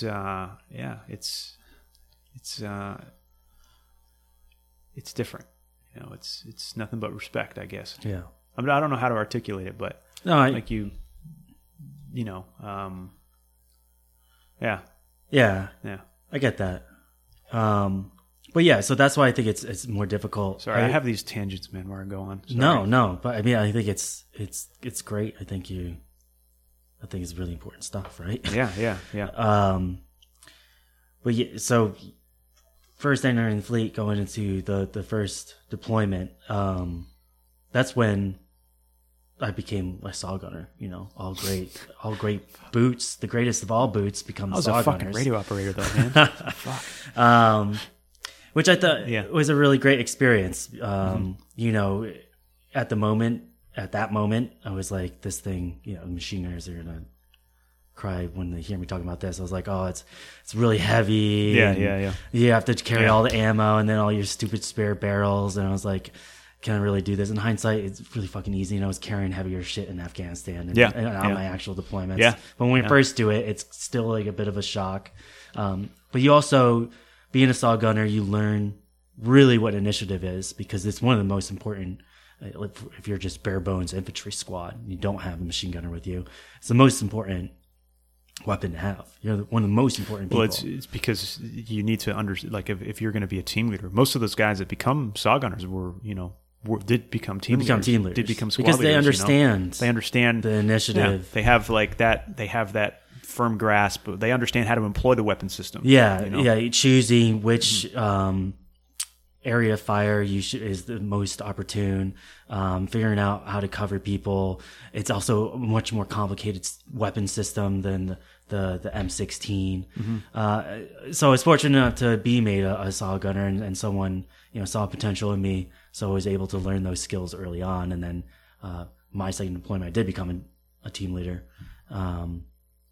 So yeah, in the fleet leading up to that, you're learning, like, you get to touch these new weapon systems in SOI, but man, do you get some depth in the fleet. Yeah. And it was actually, you get a lot of, like you said, you get kind of like, when you're in boot camp, you're like, dude, wow, I'm carrying a day pack. And then all of a sudden, like, you get body armor with plates, with the pack. Yeah. With a fucking sleeping system that weighs 10 pounds. And I still wonder about that. Like, why the fuck do we have sleeping bags that weigh 10 pounds? Yes. Like, there's sleeping bags now. I haven't bought new ones in 50 years. Yeah. So you got to use the weapon system. And then you go to Iraq for your first deployment. So you had already, like, you did your workup. Is there anything, like, in your workup, do you really remember kind of the training that you went through that time? Because I know that we go to AP Hill or Fort Pickett. You do Fort Pickett. You also, that was my first time doing the one in the Mojave Desert. What do they call that? Mojave Viper. Mojave Viper. Yeah, so stupid. Yeah. And by then I was really confident. Like, I was wielding, so the saw, or essentially a light machine gun. But I was wielding that thing like it was just an M16. I was very confident. It was not heavy to me anymore. I was shooting it as accurately, just like holding it up and shooting it accurately, as if it was just an M16. Like you should. All saw gunners should be doing that. It's like taking a sword and just swinging it 10,000 times. I felt, and doing a lot of the urban warfare stuff. Finally, like, everything I imagined what I'd be doing once I joined the military, I was finally doing it. Like, the house-to-house stuff, the stuff that, as Fallujah was happening and I was in my senior year and I was like, I need to get out there. Yeah. I was finally doing something that resembled that. So I was feeling pretty good going into Iraq. And then, so you go to Mojave Viper. Were you there in the summer or the winter? This one was, trying to remember. I know I've done... You did 2 summer and 1 winter. So the one we did when we were going to Iraq was in the winter. So you did the summer. Well, we did one before Afghanistan too. Yeah. We did the one. The one when we went to Iraq, you said that was summer? That was the winter one. And then when we went so I think this first one was summer. Yeah, when we went to Afghanistan, that was the summer one. Yeah, it was definitely summer. Yeah, that was the summer one. So when we so when you were there, just a quick synopsis of Mojave Viper. You're at a place call it 29 palms. That's 29, base. yeah, It's 29, Marine Corps 29 base. yeah, 29 stumps.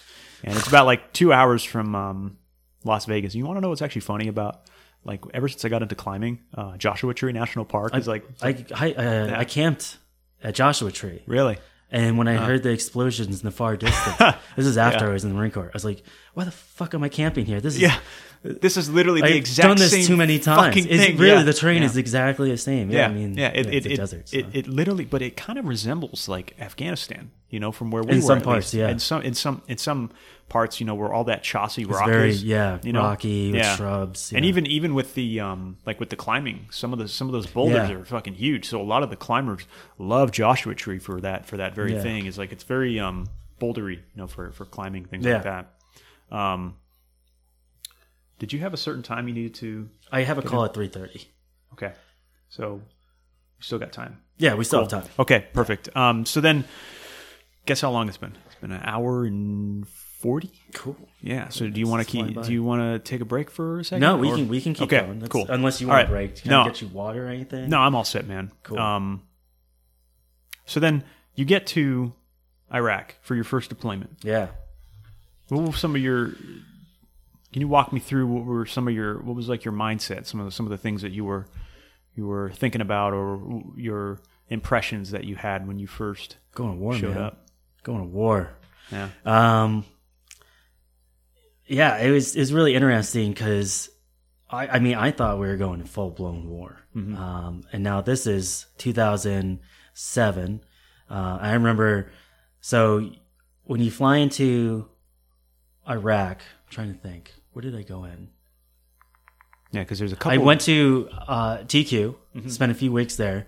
I was like, this feels more like Yeah, TQ is your regular desert. Yeah, Alticatum. Alticatum, yeah. It's fucking nothing but brown. Hotel California. Fucking. Yeah. Yeah. Yeah, it's a very large base, very well protected and resourced. So We're it getting- doesn't. It feels more like Kuwait, Yeah. right? Yeah. For those who have not been to Kuwait, Yeah, my buddy actually deployed to Kuwait, and I said, "I'm so sorry for you." They do. Yeah. The army does rotations They do. to Kuwait. Yeah, that's right. And he was there. Our brigade, so-called our brigade element. Yeah. I was in the RBE, remain behind element, and they went to Kuwait, and I was like, "Holy shit!" I was like, "I would fucking lose my shit if I." Yeah. Just that's poor. Yeah. Poor army guys. yeah, But, yeah. yeah. It's got KFC. It's like Kuwait. It's cushy. It's warm. And Very we're ready warm. to go. And we're just getting intel of within the area, the Battle of Donkey Island had just happened. Battle of Donkey Which Island. turns out, if maybe it's real or not. It was real when they were telling us. But it was one of the last major battles. Mm-hmm. And I say that as if it's going to be in history books, but it will never be. Major to us. Yeah. There was a large insurgent contingent that was gearing up to attack some sort of installation within the Ramadi area. And the Marines or someone got wind of it and they just fucked them up. But we're hearing that and it's like, Okay. oh, this is still like Fallujah. There's still battles going on, right? Yeah, yeah. And so flying from Al-Taqaddum to Camp Ramadi, I remember, I always say his name, but our platoon commander, all platoon commanders are pretty I know much who idiots. you're talking about. He's looking down from the helicopter, and he sees in Ramadi there's lights. They're police car lights all over the place, just like any city would. And he's like nudging one of the helicopter guys, the crew guys, and he's like, "There's a firefight down there." And he just looks at him like he's a fucking idiot, because he is. It's just police lights. But even then, we're like, all the young guys are like, "Oh shit, look at that! Yeah, it's hot down there. This might be a hot landing." We get to Camp Ramadi, stay there for a little bit, but now it's time for us to push out. We stay in a suburb outside of the actual city of Ramadi, and we guard one of the bridges. This is ECP South. And being a young guy, even though I'm a saw gunner, I'm one of the idiots that had to take Humvee training, and God forbid anyone takes Humvee training. Don't ever Because let your license expire, guys. If you go, let your license expire. Fail it. Fucking get away from it. Yeah, show that you're an incompetent human being that really shouldn't be in the infantry. Be as smart as you can be when it comes to infantry stuff, but when you don't drive, in fact, before you join the military, don't even get a license. Shred your license up. Yeah. Let someone else drive. because you will just be asked to be a Or designated driver. Tell them it's expired. That's what someone else. Whenever get rid of whenever it. whenever Don't they bring would it. whenever they would ask, I would ask, dude, your license is expired. He's like, no, it's not. It's not expired. He's like, dude, I just tell him it's expired. He's like, I don't want to fucking drive. I was like, Yeah. smart guy. So anyways, I become yeah, a driver. small. Yeah. I think I'm the first Vic. And in the training for Humvee driving in Iraq or combat zones, they train you how to look out for IEDs, and you're like, okay, I know what I'm doing. And we punch out the gate, and as I'm driving, I'm like, holy fuck, everything looks like an a fucking IED. And look, it was it's so nerve wracking. garbage. Yeah. Hey, so I remember when we would do our training in like Fort Pickett on a very flat gravel packed road, there'd be like a trash bag.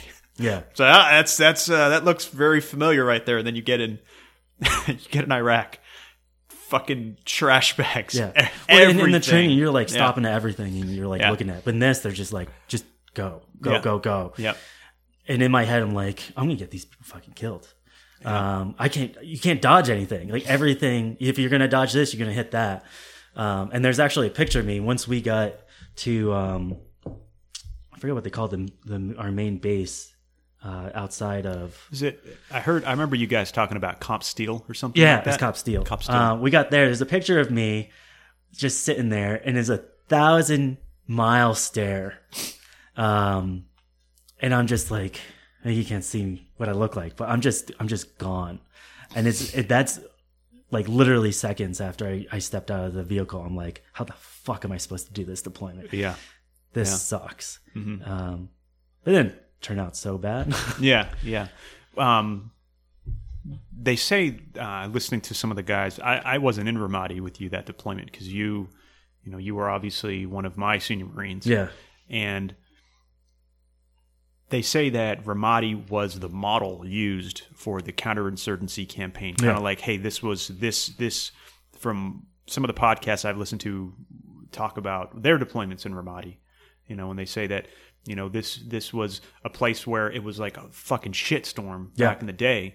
And then it almost completely turned around. What were I remember you mentioning, what what's like a typical day look like for you? Shed some one thing to show how terrible Ramadi was. Like the remnants of that was all around you. There, from one of the posts that I used to guard on ECP South, across the street, there was something known as the Swiss cheese house, and that's because it was this house that the insurgents would constantly use to fire on the ECP, and it was just huge holes through it. So you could tell shit was going down at one point in that area, just from what you could see. And even the unit before us, I believe, the way that they would patrol, they would actually only use vehicles. They would never get out. They would just drive around and not make contact with anyone. Are you doing night patrols here as well? You're doing night and day patrols? Yeah, because there was some guys that were talking about some of the other operations that they were doing, and they were like, no, we're not They would never go. They're like, we're not patrolling at day. They would only patrol at night. I've also heard some other guys talk about how they're only patrolling during the day, and they don't even bother going out at night because it's just going to be laden with IEDs, and then they go out, or it's just an easy hit, right? But we were going to change that, and this isn't just our unit making that decision. That this is someone higher up making a decision, like counter-terrorism, counter-war, this type of warfare has to change. Coin ops, tempo's got to change. Operation. And so this is when we start actually patrolling more often. And during these patrols, particularly during the day, just infantry guys, not like public affair guys, not PSYOP guys, like regular infantry squad leaders would be knocking on doors and getting a census, figuring out who's in there, what can we do to be helping them. This is that humanitarian aid element that I was talking about. Which is, it's different. It's different when infantry guys kind of are like gung-ho the whole time, and then all of a sudden, next thing you know, you're now slowing the tempo. Yeah, you're like doing this. So imagine what a couple of the Fallujah guys went through when they were, they were responding to like Hurricane Katrina. These are like, wow, these are Americans. Well, even Fallujah guys with us, I still had my squad leader was a Fallujah guy. He's like one of more well-known Fallujah guys. Is that a certain individual that certain Texan? Yeah, I think yeah. Yeah. Yeah. That's a man I'll fear. Yeah. But, respect. Yeah. I mean, taught me. I would always say, like, my team leader, really great guy. He wasn't a Fallujah vet, but he taught me how to be an empathetic leader, and that you don't always have to be an asshole and discipline in a certain way. You can pull your junior guy aside and be like, what is going on with you? Why are you fucking up? And then kind of like show the humane side of and yourself. And then my squad leader, being the Fallujah vet, he taught me how to kill well. He taught me how to do the harder stuff, the more aggressive stuff, and so I had to goes to show balance. there's two different types of people. And I don't know if I'm pretty sure I've mentioned this on the podcast before in that book Tribe, where when these miners get trapped, those miners get trapped in that tunnel, and then you have this aggressive, like, we're not fucking stuck in here, and then all of a sudden it goes completely dark, their batteries die out, and then they look more for like these passive kind of people that are like, hey man, we're gonna get out of here, you don't have to, it's not to say that they can't be aggressive. It just means that they step up in a different, these different situations. Yeah. There's so many different philosophies in leadership and stuff. Yeah. And so he was going through the same sort of transition with the coin ops. And we really embraced it. Two examples that come to mind that really show how connected we were to that community. One, we cared about so much, us individually, not the command telling us what to do, that at one point we did a patrol and we stumbled upon a town that was a house that was pretty far out there, and we had our doc look at the people's kids. Mm-hmm. One of them had died the day before, and the other one was on track to die again, and it's because they didn't really have water or medication. They just didn't have the right supplies. It's war. Yeah, because it's a third world country, It's Iraq, And so we patrolled back to our base, but like you can't just patrol when you really want to, right? Like it has to be scheduled. Yeah, their mission card and the whole thing. Exactly, you have to get approval. Yeah. And a couple of us got together and like, if we don't get something out to that family, that kid is going to die. And then soon after, more people in that family are going to die. Who would like to volunteer to go back out there? And we got a couple volunteers, even though we had like patrolled all day in the heat. We got a couple of people together, got the supplies, begged for permission, and we got it, and we patrolled back out there even though we're tired. And like, just because you go out there and do stuff like this, humanitarian, taking care of the community, that doesn't mean you don't have to do post later that night. Like I did post later that night, even though I was super tired and didn't get any sleep. And like we had a kinship with the community, and it showed because in this other example, when we were leaving, like our unit was pulling out, we were done with our deployment.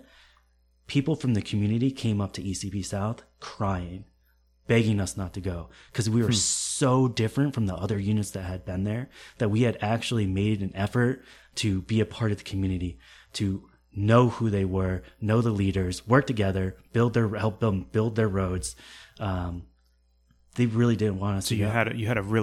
You kind of set the standard for what. Now was this just Charlie Company itself, or was this is the second platoon Charlie Company? Was this at ECP South? Was this emulated through the rest, like just from second I platoon? Think definitely a little bit. Was it our company? Like I'd like to take pride, and I don't know exactly what happened at the other forward bases, but they didn't go up to those places. They came to ECP South. It should have been replicated. I hope that some of it was, and I think the other platoons were making an effort to definitely do better, and they did do better than the units before them. How did that make you feel when they came up to see? I didn't want to go. I wanted to stay. And it's not even like they came up like, hey, the Marines are leaving, please don't leave because the insurgents are going to come. They knew another unit was coming in. they get a general, after a few years, they get a general understanding of how the rotations work. You know, like they're like, can't have people stay here forever, you know, and you know, that's they establish a really deep, intricate bond with these people they've spent the last few months with, and then to just kind of like, hey, I've left my mark on this community, and then, you know. And I've done only 3 deployments, but I will say your first deployment is the one that has the biggest impact on you. And that just really, really shaped me and how you should do war, I guess. Well, also the importance that you're not, of how flexible you have to be to kind of go to war, you know, is that like, it's not always, you know, it's, you know, how they say, bullets, beans, and Band-Aids, you know, maybe it's not always bullets. Maybe it's just Band-Aids one time, you know, this time it's more of providing security for the locals, and, you know, it's, you know, the Band-Aids and beans. Yeah. You know? Well, like I said, you have to be flexible. I think training now probably has been modified to reflect that, but certainly when I was in, even when you were in, I mean, dude, I don't even think that they knew how to, you know, thinking about it, I don't think that they had dealt with an insurgency like that since Vietnam. Because, surely. I mean, like some guys that were in when we were in Afghanistan, you know, they were Desert Shield. They were retiring. They had come in Desert Shield, you know. So these salty gunnies, whatever, and first sergeants had been in since, you know, the initial invasion of Iraq, the way back in the 90s, you know. And, you know, I don't know their opinion on the matter, but in regard to the coin ops, I don't want to say it seems like they were making it up as they go along, but it replicated the thing in Vietnam where it was like, hey, instead of seek and destroy, maybe we should help these people out, you know, and actually provide some infrastructure. Yeah, hearts and minds, that sort of thing. Yeah, because the Marines did that back in Vietnam, and they saw a lot of really good effort and results from what they had done, rather than like the Army. Some Army units, not all of them, you know, were like, hey, let's go seek and destroy. And, I mean, it was generally more something that should have been done earlier on in the Vietnam War. It's a whole different. They took that over. That sort. They took in this coin ops in Vietnam later than they should have. Yeah, it just too late. But there was a lot of fucking red tape, and there was a lot of fucking political ramifications. And dude, those guys, they were fighting, but with their hands tied, with looking at the historical context of what they had to. Just, I'm like, how what you can't. That defies any sense of. I'm like, that defies all sense of logic. It's like, yeah. And then it's you know, it's a very it's tricky.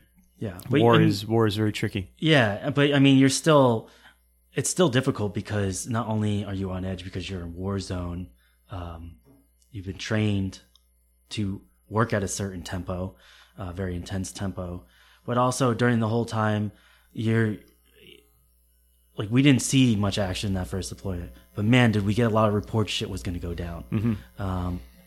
People also, it was really aggravating because we did want to take care of this community. And then by this time, the insurgents realized, like, we cannot go toe to toe with the U.S. military. So let's take it to the civilians.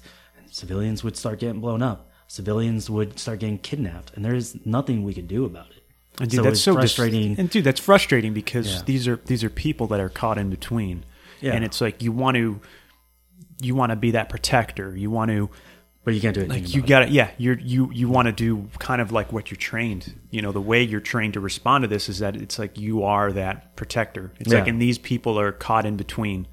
And again, they don't often train you for the people that are caught in between. It's like, it's a very narrow kind of pipeline. It's like, here's the enemy, kill them, and then like we get briefed on how to deal with civilians and things like that, but there's no really like psychological training that, from what I can remember at least, of when we were, you know, this is what could happen if XYZ happens, you know. Well, and sometimes maybe you can't. There's a lot of things in life that you have to so many experience for scenarios. yourself. Like I don't even know how to begin to sit down a junior Marine and be like, look, there's a high possibility in this deployment that not only are you not going to be able to function at the intense tempo that I've trained you at, but you're going to hear about things that you apply that to, and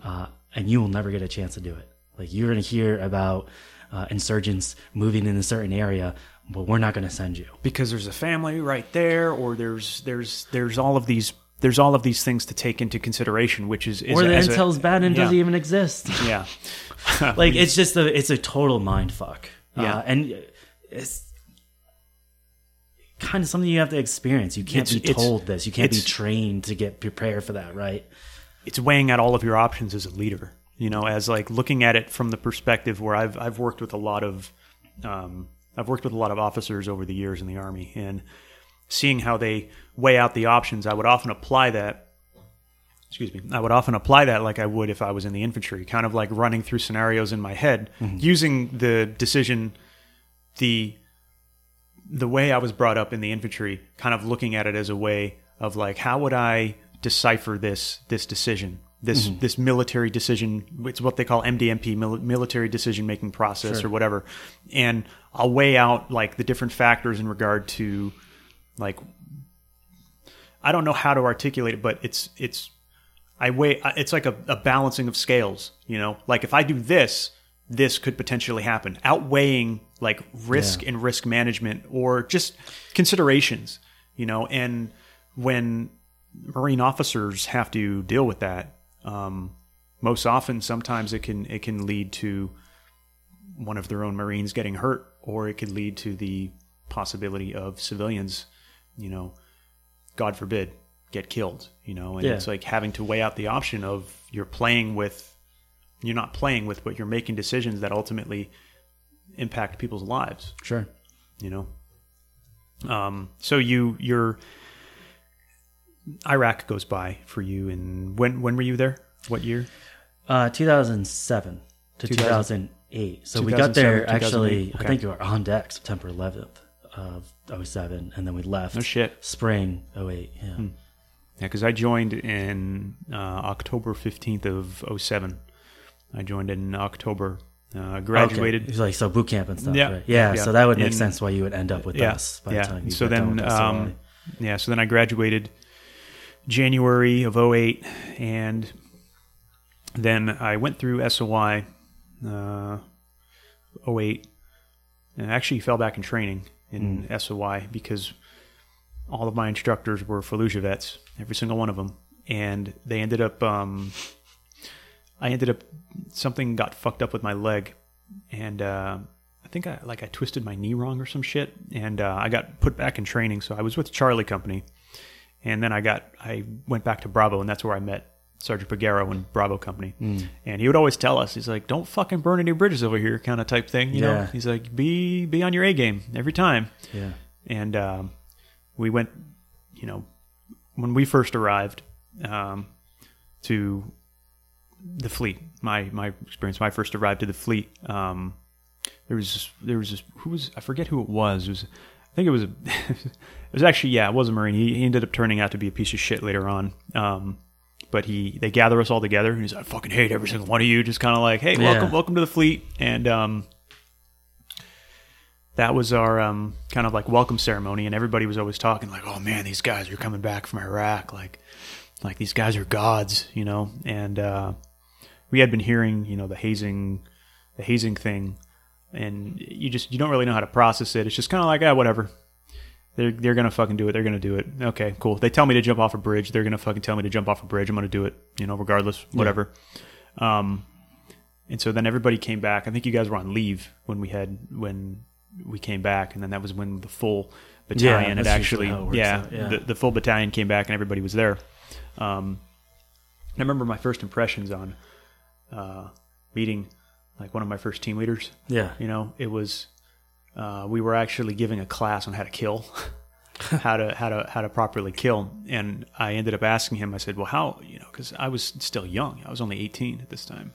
And, maybe I was 19. I think I was 19. I was born in April. Yeah, so I was 19 at the time. And I said to him, I was like, how can you kill someone? This is a legit question. It's a legit question I had. I was like, how can you just, I was like, I didn't literally ask it like that, but it was more of like, I was like, how can you, like a philosophical kind of context. Sure. Like, how do you conjure up the courage to do that? And he's like, well, you just do. He's like, you start with fucking small things, rats, birds, whatever. And then I was like, that doesn't seem, looking back, I was like, that doesn't, you know who I'm talking about? No, I actually don't. Oh, it was person that was in, were we third squad? It was third squad we were. And it was want to use first names? Sure. It was yeah, Matt. yeah. It was Matt. Really? It was Matt. Yeah, it was Matt. And well, no, he was giving a legit answer. What And kind of course was he teaching? I don't know. Well, properly kill. Well, you know, when I first got there, man, I was a timid fucking kid, man. And so we were getting a class on that, and everybody I can hear him giving a stupid answer like that. And everybody. Well, I mean, it's he's trying to prepare us, like essentially, and that I think it was that same night. This was like one of the first times I had met him, right?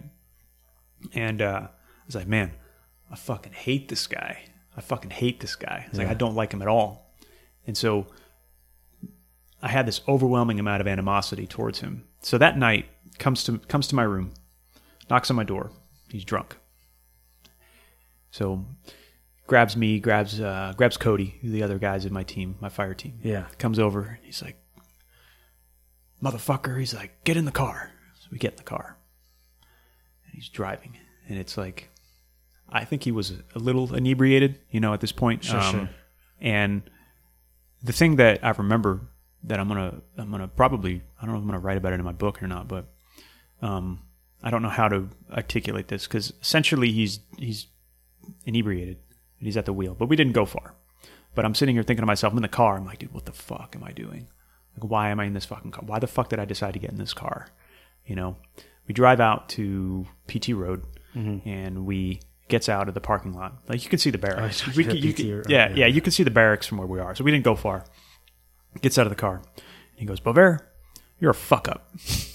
And I'm like, Highlands Corporal. He's like, you're a fuck up. He's like, guess what? He's like, I don't care. He's like, look across that. That lazy fuck drove you to PT Road. He didn't run you to PT Road. I know, right? Well, it's late at night. It's like 1 a.m. It's like 1 a.m. or so. And so he says, he's like, look across that ocean right there. He's like, you see that? He's like, there's people across that water that want to kill you. And he's like, I'm going to do everything within my power to make sure that doesn't happen. Oh, that's nice of him. He's like, I don't have anything else besides my fire team right now. He's like, I don't have anything else besides you two. He's like, so if you fuck up, he's like, you fuck up. He's like, but we're about to get in the shit. And yeah, I still remember him fucking saying that to me. Is that like, as fucked up as I was, he still like was willing to go to bat. Yeah. Even when I was like fucked up. But his ulterior motive was, he said that he didn't have anything. I always found that I was very fascinated by that, like the context of that was that even though he said he didn't have anything, was that he was still willing to,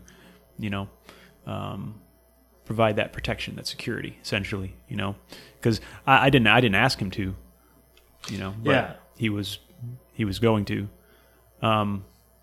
So this is when I meet you. This is when I meet Jason Sidoriak, and walk in, and I'm like, holy shit, this guy. I was like, wow, this guy likes to run. This guy really likes to run. Fuck, this guy can run. And so we were giving a radio class, and you found out I was French. And then I just read your name tape. Yeah. You like, oh, this guy's a French Canadian. And then you're giving a class on radio etiquette. You're a class on radio etiquette, and you say, all right, so when you're talking on the radio, you say you is me, and then I come up and you go, Viva la Resistance. This is this is Doriak, and I was like, this is Viva la Resistance. And, Bovair, are you gonna have are you gonna drop your rifle twice and never fire it? There was just all these jokes, man. It was all all these jokes. I have to admit, maybe this is bullying. It's certainly not hazing, but the fun that you can have with your junior Marines, and the sarcasm, and they just have to nod. They just nod. It's like, okay, or they're already taking you seriously. Well, I think what happens is that guys that they want to exercise that on someone else because it was done to them. After the first 2 weeks go by, it's done and over with. Yeah, they get it out of their system after the first 2 weeks, and then usually it's just like, for the most part, most of the, like, honestly, looking back, for after the first 2 weeks, fucking clean our rooms, bitch, get over here, and then like we're getting hazed with cleaning our rooms and shit, and then after fucking the first 2 weeks go by, it was nothing after that. Everybody's like, hey, your stuff looks good, okay, you're good, grab a beer or whatever, we got PT 05 tomorrow, see you tomorrow morning. Yeah, I mean, most of it's harmless, and some of it actually is a little instructive, like, but it's fun because telling you go along with to it. go run and ask the staff sergeant for the keys to the Humvee. Yeah, that's one way to learn that Humvees don't have keys. Right? Or the chem light batteries. But you know what's funny is that even even the Army does that. Even the National Guard still does that. Where like I remember I've had first joined and these guys were doing like burpees or something, and I was like, what the fuck? I was like, oh, I didn't know that this was a Spartan race, like fucking around, like joking around, because they weren't in charge of me. They're like, oh, well, they fucked up. And I was like, what happened there? Well, they tried asking someone where the chem light batteries were. I was like, what the fuck? I was like, man, this shit exists here too. I was like, what the fuck? So during our workup, that's when I first met you, and we're going to Iraq. It was, I would say it was a traditional workup, traditional training. It was a traditional workup, and by workup you start at the small unit level, and then you go to squad, and then you do platoon, and it's basically building a foundation, and you just move forward with each. Literally, by Mojave Viper, you're working as a whole entire battalion. Yeah. So with Jason, he's one of my senior Marines, one of the Marines who's already been on deployment. So now he's within a leadership role, and he's utilizing his experience to pass that on to guys like me, guys that are in my platoon. Right. So I'm in second platoon, and we had a certain lieutenant that got relieved, but we also had a platoon. You mean in country? No, this was. You're talking about. And then my old guy came. Yeah. Okay. Yeah, he got. Totally forgot that guy existed. Yeah. So I don't know how that was. This is a dude that sat. He's an officer, and he sat with not only enlisted but boot enlisted, and that's a no-no. Officers shouldn't even mingle. But he was talking to junior enlisted Marines about how he wished he joined as enlisted, and he was hanging out with them as friends. It was kind of weird because there's a distinct.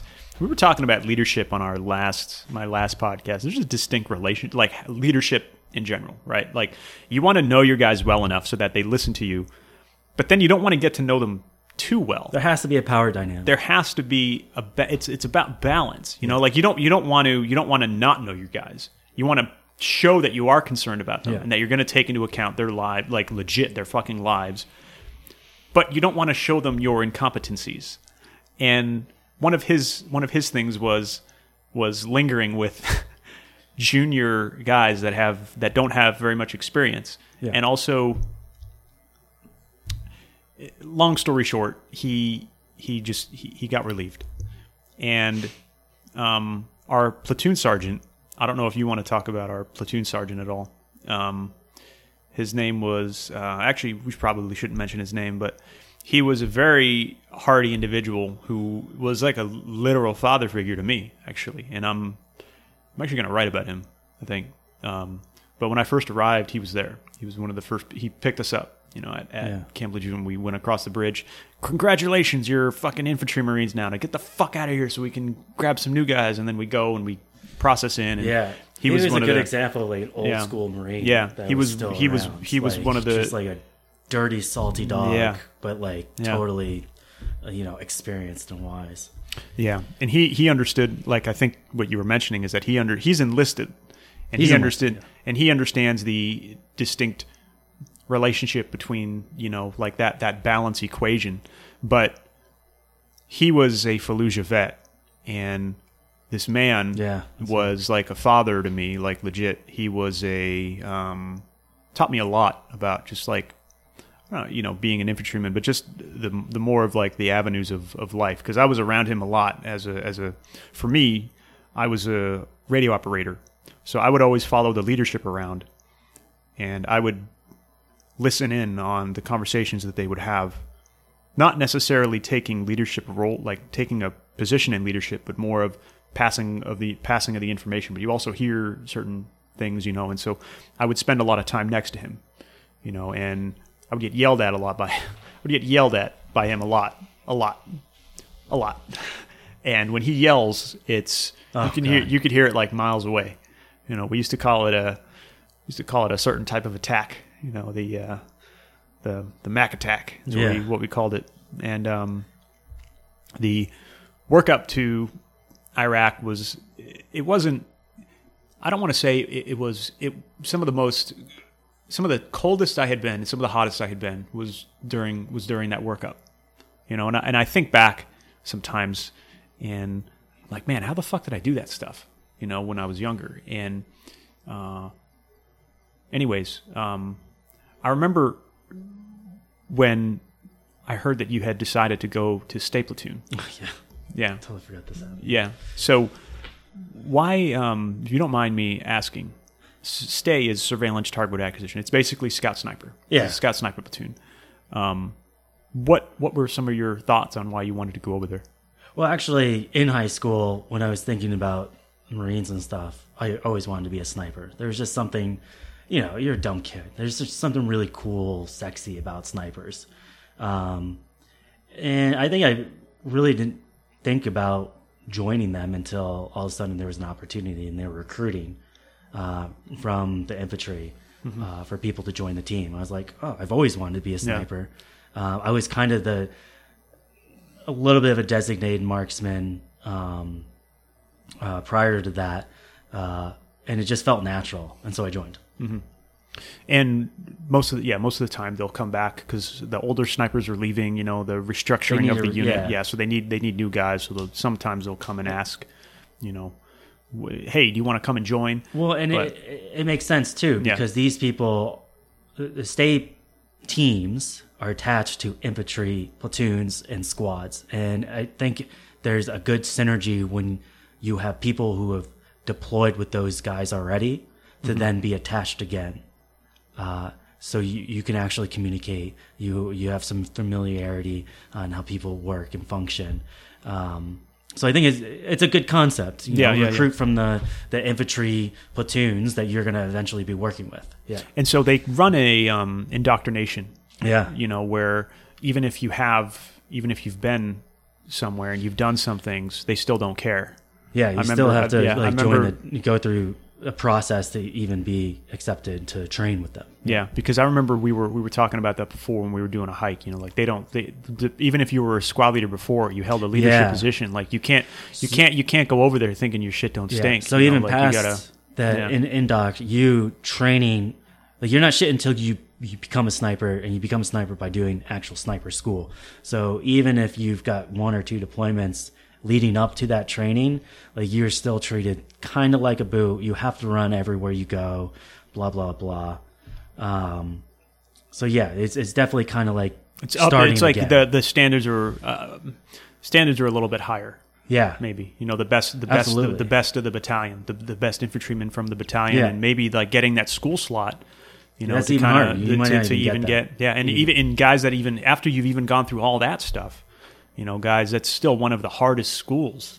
I think there's an attrition rate. They say most of the guys. I've actually talked to a couple of my Army buddies when I was down in Defense Information School. There was a Army, so our class leader. He was a staff sergeant, and his first name's Ashley. I love him. He's a great guy. But he's like, yeah, my name's Ashley. It's not, no, my name's not Ashley. He's like, pulls out his license, calls his mom. He's like, hey, mom. He's like, hey, Ashley. He's like, good guy. But that was one of the things that he said that he failed on was the stalking portion of sniper school. That's like one of the hardest things, you know. So it's when you get, so when you get guys that go through sniper school and they graduate, it's kind of like, you know, that's a pretty big accomplishment, you know, just from the school. And even now, I know guys that have passed sniper school, and the next deployment, they're not the team leader. They're not the one on the gun. Yeah. So they're not even like your typical sniper there, which is fine. Like you want someone who's sniper trained. Like it's just because I don't have very much experience understanding the way the way the platoon works. But it's still like it's a very small culture. There's very hierarchical. Yeah. Yeah, because I remember when we were in Afghanistan, it was like the snipers were kind of like their own. Yep. They were their own entity because. They would you think about it as like, you know how pilots fly aircraft, but then you have the maintenance guys. Like the pilot is supposed to just focus on flying. He's not supposed to be fucking, you know, sir, it's pulling a little bit to the left or right. I don't give a fuck. Yeah. You know, like. The snipers specifically focus on just sniper things, you know, like they're a severe asset to the company commander. You know, if they're operating at that level or the battalion level, whatever, they're a very severe asset to that. So when they're training, you know, they need to conduct their own training. You know, like they might integrate. It's very You specialized. know, they might integrate with a company or so, you know, or they'll work alongside something. But they're inherent. They're their own kind of like their own entity, their own breed, essentially. You know, so we do the work up to Iraq. We get to I think it's like at this point, you know, it's maybe what is it 09? Is it 09? Yeah, I think it's 09. We deployed in 09. Yeah, we deployed in 09, and everybody's like, all right, you know, we're going to Iraq.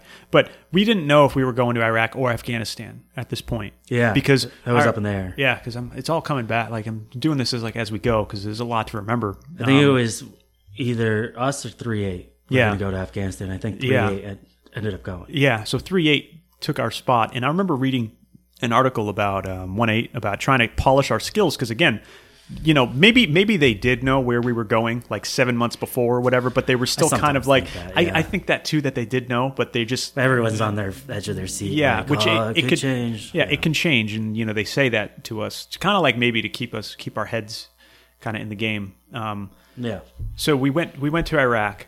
We were slated for Iraq, but like everybody in our minds were like, hey, everyone wants to go to Afghanistan. Dude, everybody wanted to go to Afghanistan. Especially this point in the wars is the wild, wild west still. Yeah, because we were retrograding from Iraq, and we had heard that going to Iraq we were gonna be split in two teams. Like the battalion's gonna be split in two. On two different bases. Yeah. So we're gonna be providing security for Al Taqaddum and Al Assad. And what were some of your first thoughts about our mission? God, please no. Yeah. I've been to TQ. Yeah. It's hard enough being there for 2 weeks, but for a deployment, that's boring. Yeah. Some people wanted it. Some people were like, I don't want to die. I want to like just chill out and have my internet. Dude, I wanted that was, you know, me being a new guy, you know, I was like, man, we should have gone to Afghanistan. I remember Captain Stefan came to the the motor pool one time. He's like, how's it going, Bovair? I was like, good, sir. You know, and he's just like, what's up? And I was like, well, you know, I think we should have gone to Afghanistan, sir. And he's like, well, Bovair, you know, no matter where you go, you're always going to have that fucking thought. He's like, there's plenty of people are going to Afghanistan now being like, damn, I wish I was in Syria. Yeah. Right? Yeah. So he was talking about, you know, like how important he's an officer, you know, he's going to say what he has to say, but I think you could kind of pick up on him that he wishes it was kind of a similar thing for him. Sure. You know, Captain Stefan was this fucking CrossFit beast, man. Holy shit. I remember the CrossFit workouts he used to do, and we used to see him work out, and he would be like, we used to joke around like him being so physically fit. But when we were in TQ, basically the mission was we're going to Alpha and Charlie Company are in TQ. And then I think Weapons Company and Bravo are at another base called Al Assad, and they're providing security over there. And so these are just routine patrols that we're doing, security patrols. And there's different types of, it's been a while, there's different types of patrols, security patrols, combat patrols, whatever. This is the point of the drawdown where the order was to start bringing forces all throughout Iraq out of the forward bases into the major bases. Yeah. And that we would basically do nothing in the cities. Yep. Yeah. And so if we did go out on patrol, it was simply to show that we exist. Yeah, to the like people. Because these are large bases, and there's like almost no one who lives around, especially Al-Assad. I don't think there's one town that's around Al-Assad. There's nothing there. It's just all fucking that. It's all we that had Habaniya at Takadam. Yeah. Well, when we were there, that same 11 Bravo guy that I was talking about, he was in Habaniya. And he was around, he was there, I think, in 07, 08. Or maybe he was actually there the same time we were. And I mentioned to him, I was like, I was around Habaniya. He's like, what? I was like, yeah, I was around Habaniya in 09 when we were retrograding from Iraq and surging up for the push into Afghanistan. And he was like, oh, well, interesting. He's like, yeah, I was in that same area. And it was kind of like a small world. I was like, remember that what the fuck's it, that tourist village or whatever the fuck it was called? He's like, yeah. He's like, yeah, I remember that. I was like, yeah. We used to do our patrols and circle around that little turnaround spot there, and Lake Habaniya, and we just basically fucking would talk with the locals, and they already had everything. It to me, you want to know what it seemed like to me? It seemed like everything had already been done that could be done at that point. Well, remember the intel we were getting from the people we were talking to. They would call the insurgents ghosts, and they were literally waiting for us to pull out. Yeah, because they were like, as soon as the military pulls out, we're coming back. There's no point in fighting now. We know the U.S. is going to pull out sooner or later. And what's the point? You know? Why waste the resources and then look what happened? Yeah, and and it did happen. It happened exactly like that. Yeah. Ramadi fell to ISIS. Yep. As soon as we pulled out, I'm not saying whether or not we should have pulled out. Yeah, we were there for those conversations. Yeah, and that's why nothing was really going on, is because everything had already been done. So we're just like you said, it was a. I remember sitting in the chow hall after coming back from the gym, and I was like, man, what the fucking, like, just having this like existential crisis with myself. I'm like, dude, what the fuck am I doing here? Like, I'm like watching, the guys from 3-8 when they came back. I would talk to a couple of them, and they're like, yeah, man, like we were joking about, like, hey, maybe I might make it on Time Magazine this week, and it's like, yeah, I'm eating a fucking sandwich in the chow hall in TQ after I just, deadlifted fucking how much or, whatever. And that was, I think, a lot of guys, some did, some didn't. Some other guys had already done their first deployment. And then to us, the younger guys, we have that hunger where we're like, dude, we want to a little bit more. Yeah, we want to do this. And then we want to like get some, whatever. We want to have that kind of like as an accolade in regard to our stat, like just as a there's always status. And we talked about this before hiking. There's always something else that can be a higher status. Yeah, the way we frame it, infantry over pogues, and then if you're in the infantry, that doesn't matter. Have you done a deployment? Oh, you've done a deployment. Have you even seen combat? Have you seen the guys? There's people in the world that know this is all bullshit. Ask a Fallujah Marine. Even does it really fucking matter? Even in that show Generation Kill, there's a major who calls in an airstrike, and the lieutenant goes up to him. He's like, "Sir, there's no rocket team.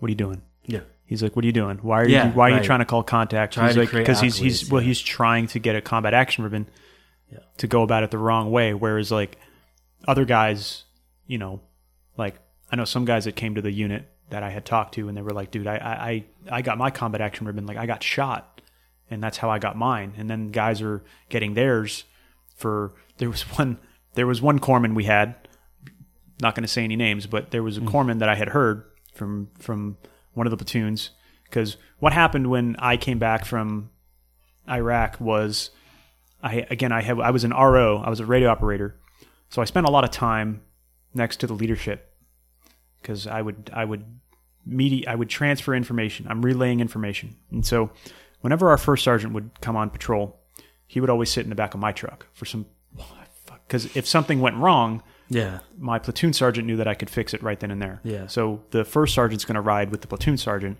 And so the radio died one time, or it lost timing.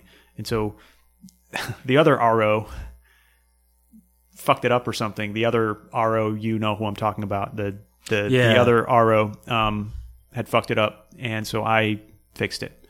And the first sergeant saw that and was like, "Oh, this is a smart guy right here." And then I was like, I'm just doing my job. And then he was like, "Oh, I want him to come to headquarters." So then I get moved to fucking headquarters that way because it was just the place and time I was at and the job I was doing. Yeah. And I got fucking frustrated because of that. I fucking, to this day, it still like impacts me, you know? Yeah. But whatever. It happened. So I moved to headquarters platoon, and now we're moving to Afghanistan. What were we talking about before? Well, one thing that I want to touch on with Takeda, there's a lot of little things that happened there that were pretty impactful. There was. Most of it was dumb shit that Marines were doing to each other. Yes. But yes. There's one instance that I always forget about, and sometimes it will hit me. So my squad was one of the squads that responded to the suicide bomber. Yeah, I was in Habanilla. Were you on that? I wasn't. They basically there was 19, because I think First Sergeant wanted to go on that. Yeah. In the QRF section, and there was Master Sergeant Lopez who came over. And it was a shit show about trying to get out there. Yeah, so everybody's rushing, and then our platoon sergeant says he's already dead. There's no fucking reason to rush out there. So everybody and their fucking mother's responding to this. But I didn't go out on that. I was the only one that stayed behind. Yeah. Because fucking because again, going back to that thing, the leadership wanted to, oh my God, fucking something's going on. So they took my seat. They gave it to someone else. And then fucking I stayed back. Yeah, because I mean, they actually didn't really, I think there's maybe 2 squads that went out. We were the first squad. There really wasn't much to respond to because it was just a street full of body parts. Yeah. But there has actually been one point in my life where I think I was coming from a bar and I stepped out on the parking lot, and all of a sudden I get this weird feeling. And I'm not saying like it was like this weird Vietnam flashback where I saw body parts all over the ground, but I had this sensation that brought me back to that moment. And I never really think about that. I never really think about that. I don't responding to that suicide bomber.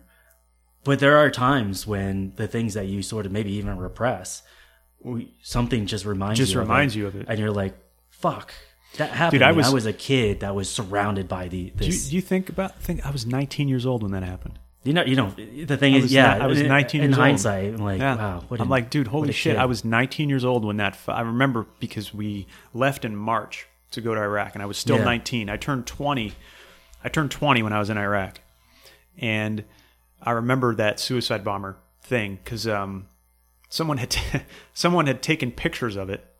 And then, we're not supposed to fucking take pictures of it. know. And so that individual ended up disseminating those pictures to everybody to show them.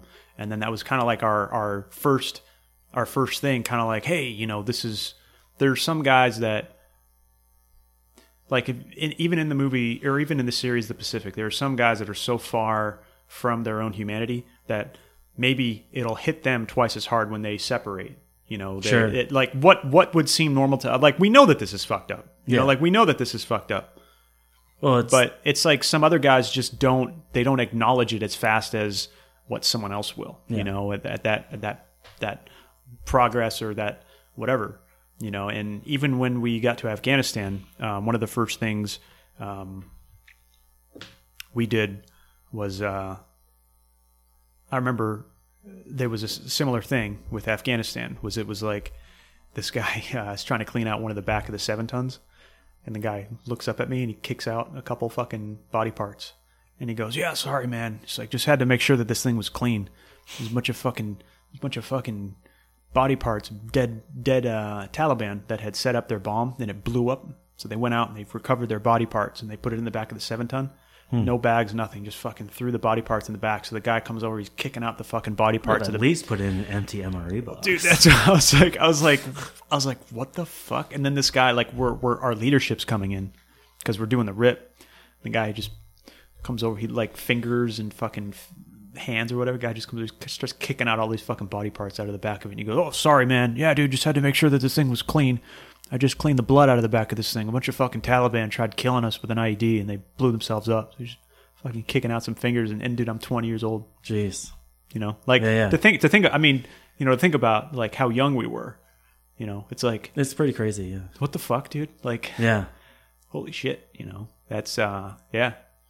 So we get back from Iraq, right? And you are done. You can go home. Yeah. And I know you're not going to fucking tout this, but I'm going to toot your horn here for a quick second. You're done. You can go home. But for whatever reason, you decide not to. You've done your 2 deployments. You've done your 4 years. And most Marines see 2 deployments. When I was in the National Guard not checking in, but I was showing them my SRB. One of the Army S1 girls looked at me, she's 2 deployments in 2 years? What the fuck? And I was like, yeah. She's like, that's not normal. I'm like, what do you mean that's not normal? That's normal for us. She goes, 2 deployments in 2 years? She's like, that's a lot. And I was like, oh, well, that's typical for Marines, I guess. Yeah. And so she she processed me in, but that's what most Marines do, is 2 deployments in 2 years. But 4 years and for you decided not to get out. Yeah. And what was some of your what was kind of the decision you made to extend? So you didn't re-enlist, but you extended to go to Afghanistan. Yeah. You want to talk me through kind of like what the decisions you decided to extend for? Well, I don't know if this was an abnormal makeup, but the makeup of our, at least platoon, but I even think for the company, was that there was certainly a lot more senior Marines than junior Marines that were all leaving when I was leaving. So my cohort was about to go, and a couple of us senior Marines realized that's not a good thing, because we do know we are going to Afghanistan. Mm-hmm. So not only is at this point, we know for a fact that we are going. Yeah. Usually, actually, like by the time you're leaving, the place yeah, before. But right? for us, when we went to Iraq, it was still kind of like it was still that gray area. But this time we know, fucking no shit. Hey, we're going to Afghanistan. Yeah. There's a surge. This is the mission. What we're going to be doing and whatnot. So not only was this the first time that our unit was going to Afghanistan, but basically the makeup of those who would be going on this deployment was only people that were on that Al-Qaeda deployment. Mm-hmm. So people, like, I didn't see too much in Iraq, in my opinion. Definitely saw a lot more than that second deployment of mine. But I just felt like the experience that was going to Afghanistan was lacking. Not to say that our guys weren't good, but it was just unfair for them to have to be in such a intense situation, because Afghanistan was still wild. It's very kinetic. It was very kinetic and dynamic at that point still, you know. And in our opinions, we felt like there could be more casualties than there should be, unless they had some additional experience of people who are actually on the ground, people who are actually doing day-to-day patrols with the community and living with the community. Because even in my second deployment in Al-Qaeda, we're living in Connex boxes amongst ourselves, surrounded by Marines and other U.S. military members. This is going to be another deployment like my first one, where we're going to be living with the local nationals amongst their compound. Highly dangerous. I mean, you hear about all the it's very hard sometimes to trust the Afghans, because you don't know. Yeah, it's always an air of mystery. Yeah, because of where they come from and kind of sometimes they'll just completely desert and go to the fucking Taliban. Sometimes, exactly. We had occurrences of that where we mention this to the platoons, but some guys that were interpreters just fucking vanished. Yeah. And they left, and then they just went, and that was it. Yeah. You know? Yeah. So the experience of being able to work with the local population was significantly lacking from the cohort that was going to go to Afghanistan. So we felt like that could lead to some casualties that weren't needed. Not that casualties are ever needed.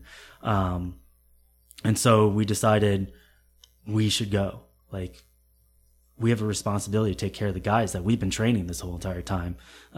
We should go and serve with them. And so we went to command. We asked to extend, and there was a very weird moment in the history of the Marine Corps, which rarely happens. They were actually closing out infantry, which means they were no longer recruiting people for the infantry for this cycle. Really? Yeah. So we had to actually make a contract that if we extended, because we were part of this cycle, we could not re-enlist. So after that extension, we had to leave. Do you think you would have re-enlisted? I think I would have gone officer. I know we still have a lot to cover, but would you have potentially think if you had the option? I think my wife at the time would kill me. But if I was going to stay in the Marine Corps, I would go officer, which was still an option. I just could not re-enlist as an 0311. Got you. Okay. Dude, that I didn't realize. Yeah. So everyone who did that extension, that was it for their 0311 careers. Or even some of the snipers because I know some of the snipers specifically extended because all of them had just been to Iraq. Yeah. I don't think they were under the same contract. I wonder. I wonder now though. I wonder. I didn't know that. Yeah. So I mean, we were giving up a lot. Some of these people, if they were convinced, like, okay, maybe I should stay in, they would have to change an MOS or go. They'd have to laterally move or cross deck to a different job. And maybe even out of the infantry because it wasn't just 0311. Dude, what a mind fuck that would be too, though. Yeah, because like you're yeah. So it got approved. Some guys did actually re-enlist, like Matt, he re-enlisted. But yeah, then that was it, going to Afghanistan. So we did the similar thing. We had new guys, went through kind of the same another workup, another. But I think there was an emphasis on combat this time around. Yeah, I think that this go around it was more we were preparing for that, like at least the energy of what it seemed, because I wasn't around the platoons a lot this time. Yeah, I was in fucking my mentality behind my predicament was that I went to Scott and I talked to Scott. I was like, hey man, like I don't want to fucking be in this position. Mm-hmm. And he's like, well, dude, like you got to sacrifice some shit. Sure. He's like, and I always found that through my fucking military career. I always found that weird. Was that like, people would say to me, they're like, dude, Josh, you're too smart for the infantry. Like, why the fuck are you here? I'm like, I don't know. Like, I fuck up a lot, like I fuck up a lot. They're like, but you're too, like, I feel like you could have contributed more mentally, or sure. You're smart in other areas. Even Matt was like, dude, you're one of the dumbest smart people I've ever met. And I was like, I've heard him say that a few times. I was like I don't really know how to process that. I've been accused my whole life of being stupid and smart, but whatever.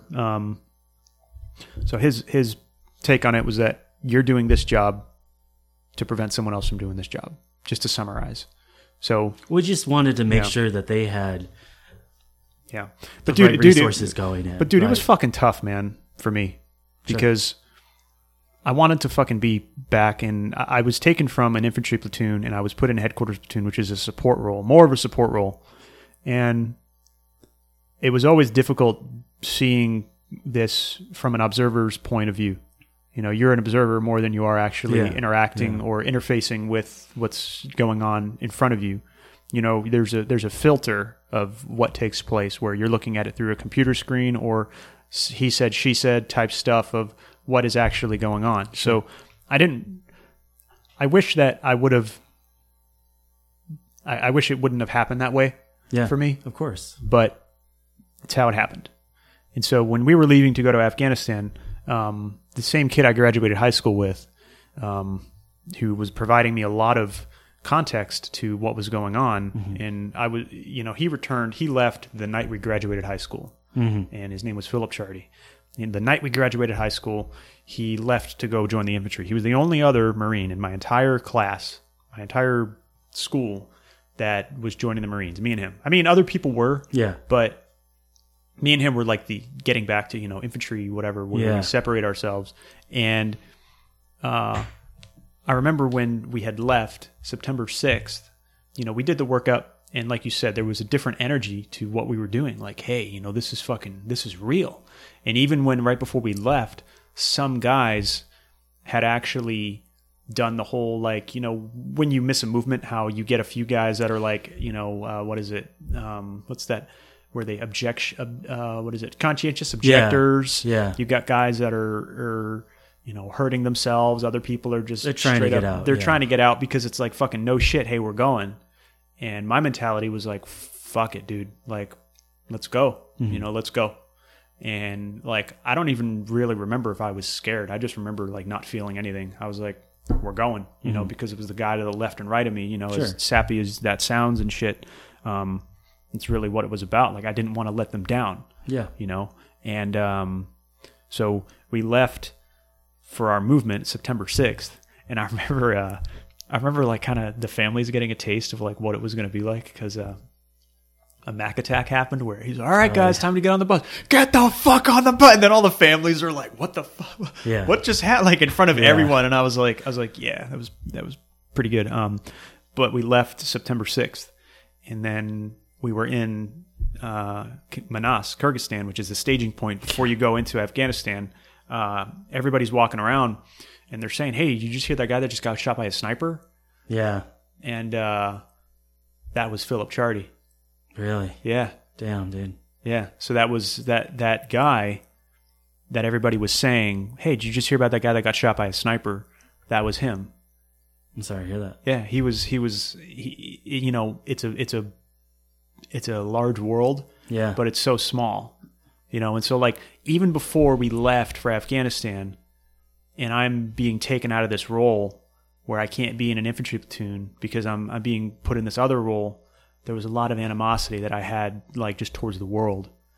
And so like when I arrived, before even getting in Afghanistan, it's like, hey, this kid I went to high school, like Philip Chardy, who I knew, who was like giving me advice before I go into the Marines. This is what boot camp's going to be like, and having like a heart to heart. Next thing I know, I'm in Afghanistan, and he was killed. It really solidifies the stakes. Well, it's a from a literary context, it's foreshadowing of like something that is going to happen before it was the precursor of what was going to happen on that deployment. Kind of like, hey, this is fucking real. Yeah. And I really wish that it didn't happen at all. Yeah. But that was my initial kind of like something really personal to me going into Afghanistan, that I was like, wow, this is like, what the fuck? Like, how the fuck? This is it's almost a complete fallacy. It's not real, and I remember talking to Davis when we were getting ready to go in. He's like, well, all right, we're going into Afghanistan. He's like, yeah, we're probably going to get shot at leaving the helo. Like, everybody's just got all these ideas of what's going to take place. And like when we're in Camp Leatherneck, I walk into, because I was with the first sergeant, I walk into the COC, and he's like, he had to be a hard man at the time, for his who our first sergeant was. He had to be hard for who he was. I like that first sergeant, that deployment. I had some animus towards him for certain reasons. It was more of like just behind the curtain stuff. I don't want to bore you with it, but we walked into the COC and the radio is blaring. Yeah. And you just hear these guys screaming over the radio, and they're like, "We need an immediate HIMARS right now." Well, HIMARS is a artillery rocket that shoots, and it's got this distance. It's got like a kill radius of a accurate, it's very accurate. And that was a unit I was in the Army, was a HIMARS unit. Yeah. So he's screaming over the radio for like a HIMARS, and we haven't even gone to our area where we're going yet. You know, so there's this buildup of like, there's all this like buildup of like, wow, this is real. You know? Yeah. Well, I mean, I remember being Leatherneck at our tents, and hearing the HIMARS going off, and people being like, "That's 3.5," and I was like, "Yeah, this is going to be very different than Iraq." Yeah, totally. And so you guys, I know it's a lot different for you guys that were down south. So for the makeup, Jason was part of 2nd Platoon, and he was down south in a place called Dahana. Called police station. Police station. 3rd Platoon was up north. So the stories between what Jason is going to talk about is going to be different than like what the guys from 3rd Platoon, you know, up north are, because our battle space that we had was big. Dude, we were it was so Charlie Company, we were out west by ourselves in a place called Nowzat, Afghanistan, which is in Helmand Province. Yep, Helmand Province, and the rest of the battalion is out east in a place called Musa Qala. Now, we've only got a few hundred guys to cover a battle space that's meant for a battalion. So we've got a lot of area to cover, and we're hurting for bodies, you know. So if one person, like, God forbid, gets hurt or injured, that's going to put that much more strain on that unit, you know. And you know, seeing 1st Platoon, some of the guys that went out with 1st Platoon with the rotations that they were doing just for their watches, you know, one person would run over an ID, they'd have to go back, you know, do all the stuff out at you know, Camp Leatherneck, and then come back. I know that a couple of guys got injured, and Doc got shot in the ass. Yeah, cheek. dude, yeah, that's a doc too. That's a valuable person. Yeah, that's a very valuable person. You know, and it should just take them out of rotation. It just throws a spokes into everything. So, what were some of your initial things that you were, you know, like processing when you were getting ready to go to Afghanistan? No, if I did much processing. I mean, I knew, like I said, Wild West. I mean, I knew it was going to be very different from the other 2 deployments. I mean, I don't think you. Yeah, I had a wife at that time, unlike before, so I think it was just it felt a little bit more serious. But at that point in my time in the Marines, was never more confident in myself and in my abilities and my leadership abilities, not to like tout my own horn, but I was feeling really good. And I only say this because eventually I lose all that. Yeah. When I get wounded. Mm-hmm. And so I just felt really high up, and then I went down. But you know, you're talking about people making assumptions of what it's like once you get boots on the deck. Literally, first day when we went into police station, we had rockets thrown at us into the compound. So it was like that. It was like almost, you know, Holy get shit, off the like, helicopter and rounds are pinging around like you see in the movies. Well, because they know that you know, from what they knew there was a lot of people in that compound. Well, yeah. Like a couple of what the radio, we had a radio intercept team attached to us where they would listen in on the Taliban, and you know, they would notify the CO, and these guys knew, obviously they know that we're rotating out every 7 months, and so you know, they want to fucking get their, you know, they want to get their licks in. Yeah, they want to get there. They also want to test too. They want to test, and they also want to what's the word? They want to get their moment. You know, their moment of, oh, hey, we killed fucking this many Americans, or you know, whatever. And too bad they suck. Yeah.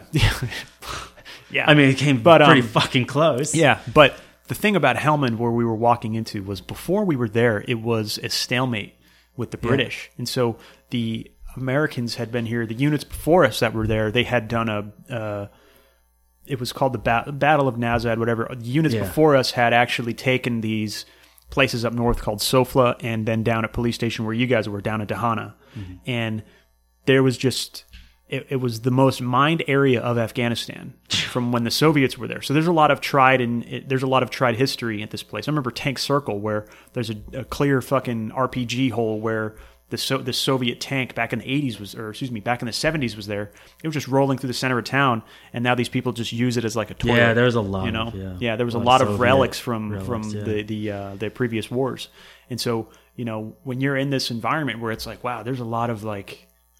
These people have been Graveyard dealing with this. of empires. Yeah. These people have been dealing with this for generations. Yeah. And so the first day you get there, it starts popping off.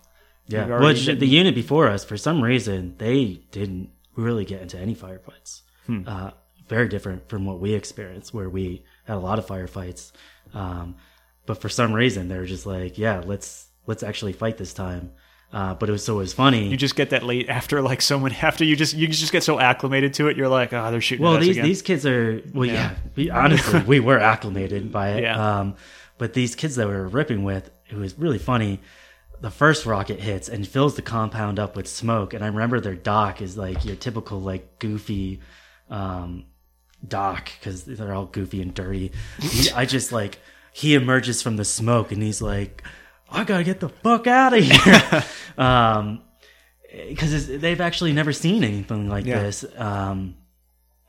And then I remember as we were trying to get up to the roof to get guys on the roof, another rocket went in between two guys. Oh shit! Yeah, it was between how do you pronounce his name? Mercurio. Yeah. And then someone else I can't remember.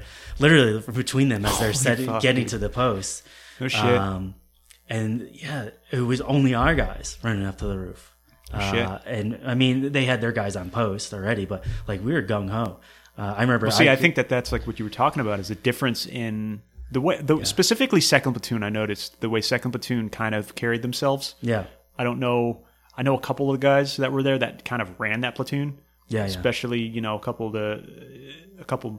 of my old squad leaders and a couple of the other guys that they had got so used to having our previous platoon sergeant and his standards. Yeah. Maybe that was part of, that experience that you brought, from Iraq and all those different places, like. Yeah. I mean, there's still, guys, a couple of guys like me and Matt that were trained by Fallujah guys. And we were trying to uphold to the standards and their expectations to the end. Yeah.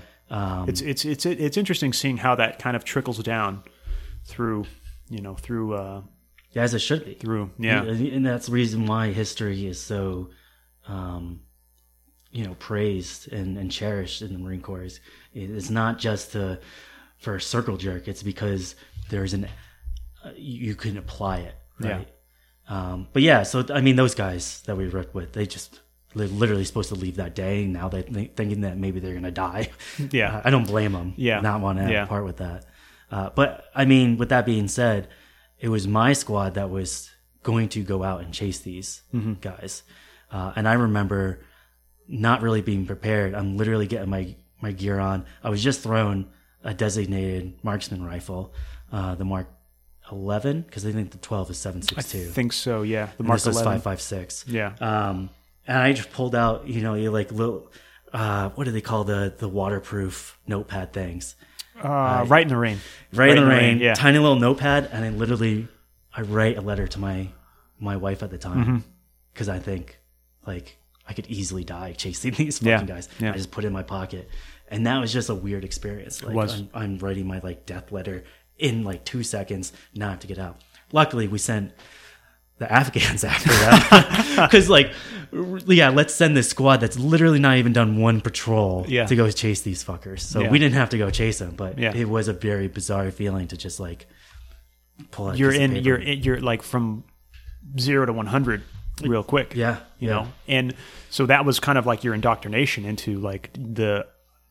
Was this like I know you had your first deployment to Iraq, second deployment to Iraq, but was this kind of like for you the first time that this was like, was this different than Iraq? Straight up combat, yeah. Yeah. And it set the standard in such a way that I knew I had to conduct myself differently than those other deployments, especially when it came to engaging the people. And a little bit of me sort of regrets that, but you become wise and you sort of kind of figure out where to best allocate your time. And so for me, it was less coin ops.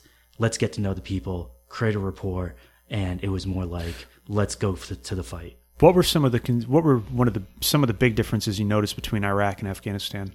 Well, so the big difference with Iraq and Afghanistan is a sense of community and culture that's shared. In Iraq, it was a very nationalistic culture that's shared. Everyone was like, hey, we've been through war. Now it's time to come together and fix our country, bring it back together, rebuild it. In Afghanistan, very tribal. Now it's less like let's fix Afghanistan and more like village here, village here, village here. We don't want to have anything to do with each other. I attributed that it seemed like the Afghans had like a more of a warrior mentality. Yeah, this is something very cultural. Yeah, again, I don't want to take away anything that anybody in Iraq did. You know what I mean? It just seemed that, like you said, the tribal mentality, where these people have been experiencing this for fucking generations. Like you said, the graveyard of empires, and like compared to the Iraqis, but they're also ran by warlords rather than a cohesive. Saddam, terrible a dictator, but they had a cohesive. Unit, they had some Western influence where there was some form of like diplomatic stuff going on in not diplomatic fucking phone. They understood that there were Western nations. Did I ever tell you I told you the story about how the guy wanted to grab the mouse out of our UAV that we had because he thought that we were training mice to fly planes? No, what? I never told you about this? Oh. No. So just to these people that showed up thought we were Soviets.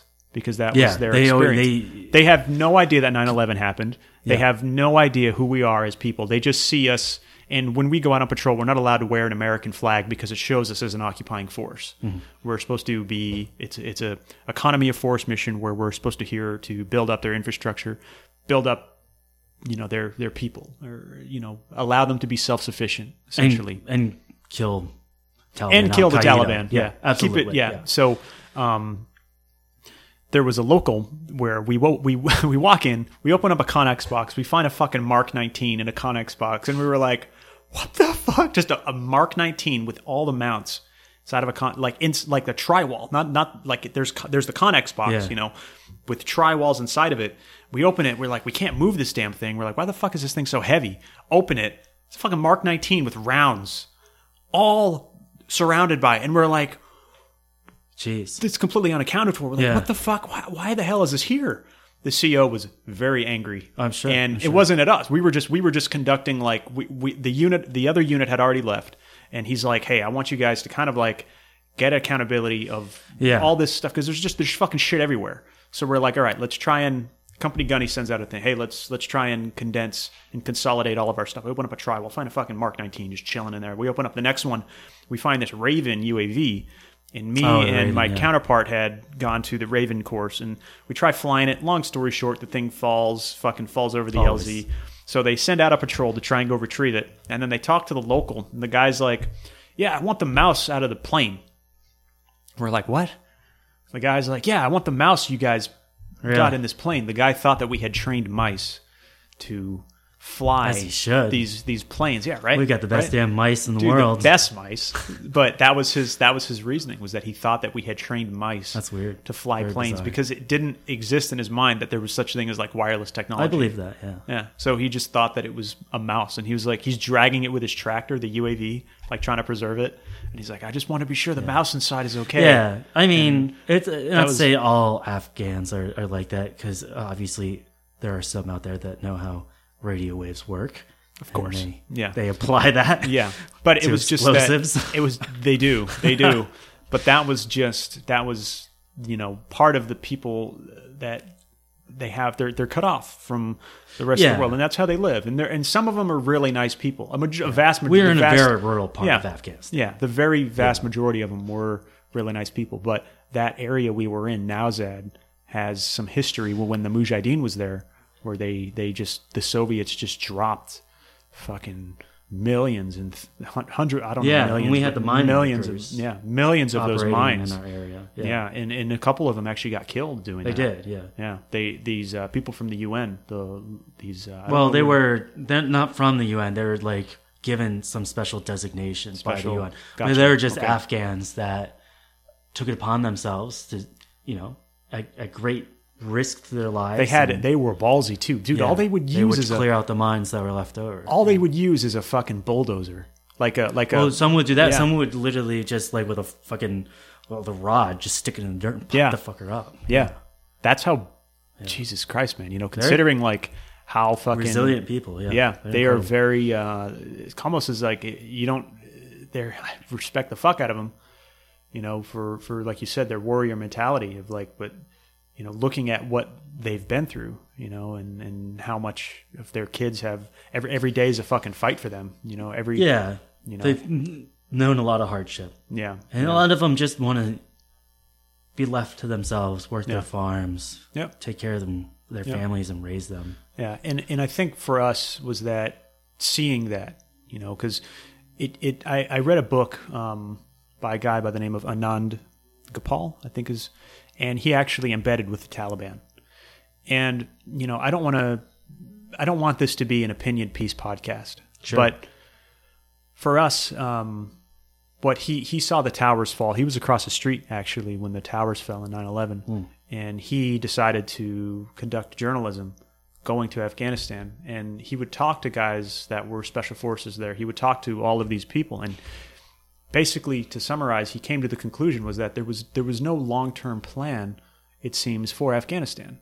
I And- think that's very well Yeah, known yeah. in the There news. was- It's come out. Yeah, that and it just yeah. and the It's been a shit show. the extreme power vacuum that took place over these people, and again, these people that get caught in the middle between it. Yeah, It was very visceral seeing just the byproduct of what happens when there's no kind of like care taken to these people. I mean, we see it at our level, like, hey, these people can go to the market every day and buy food, yeah. but the longer ramifications of Yeah. where we were and what we were doing while we were there, Yeah, it's completely redefined their way Yeah. of life, their culture. So what were some of the what was it like a day to day for you when you were I know we got Actually, yeah. I'm minutes. gonna have some time to prepare for the call. Unfortunately. okay Is there Well- another way we can finish this up, or? yeah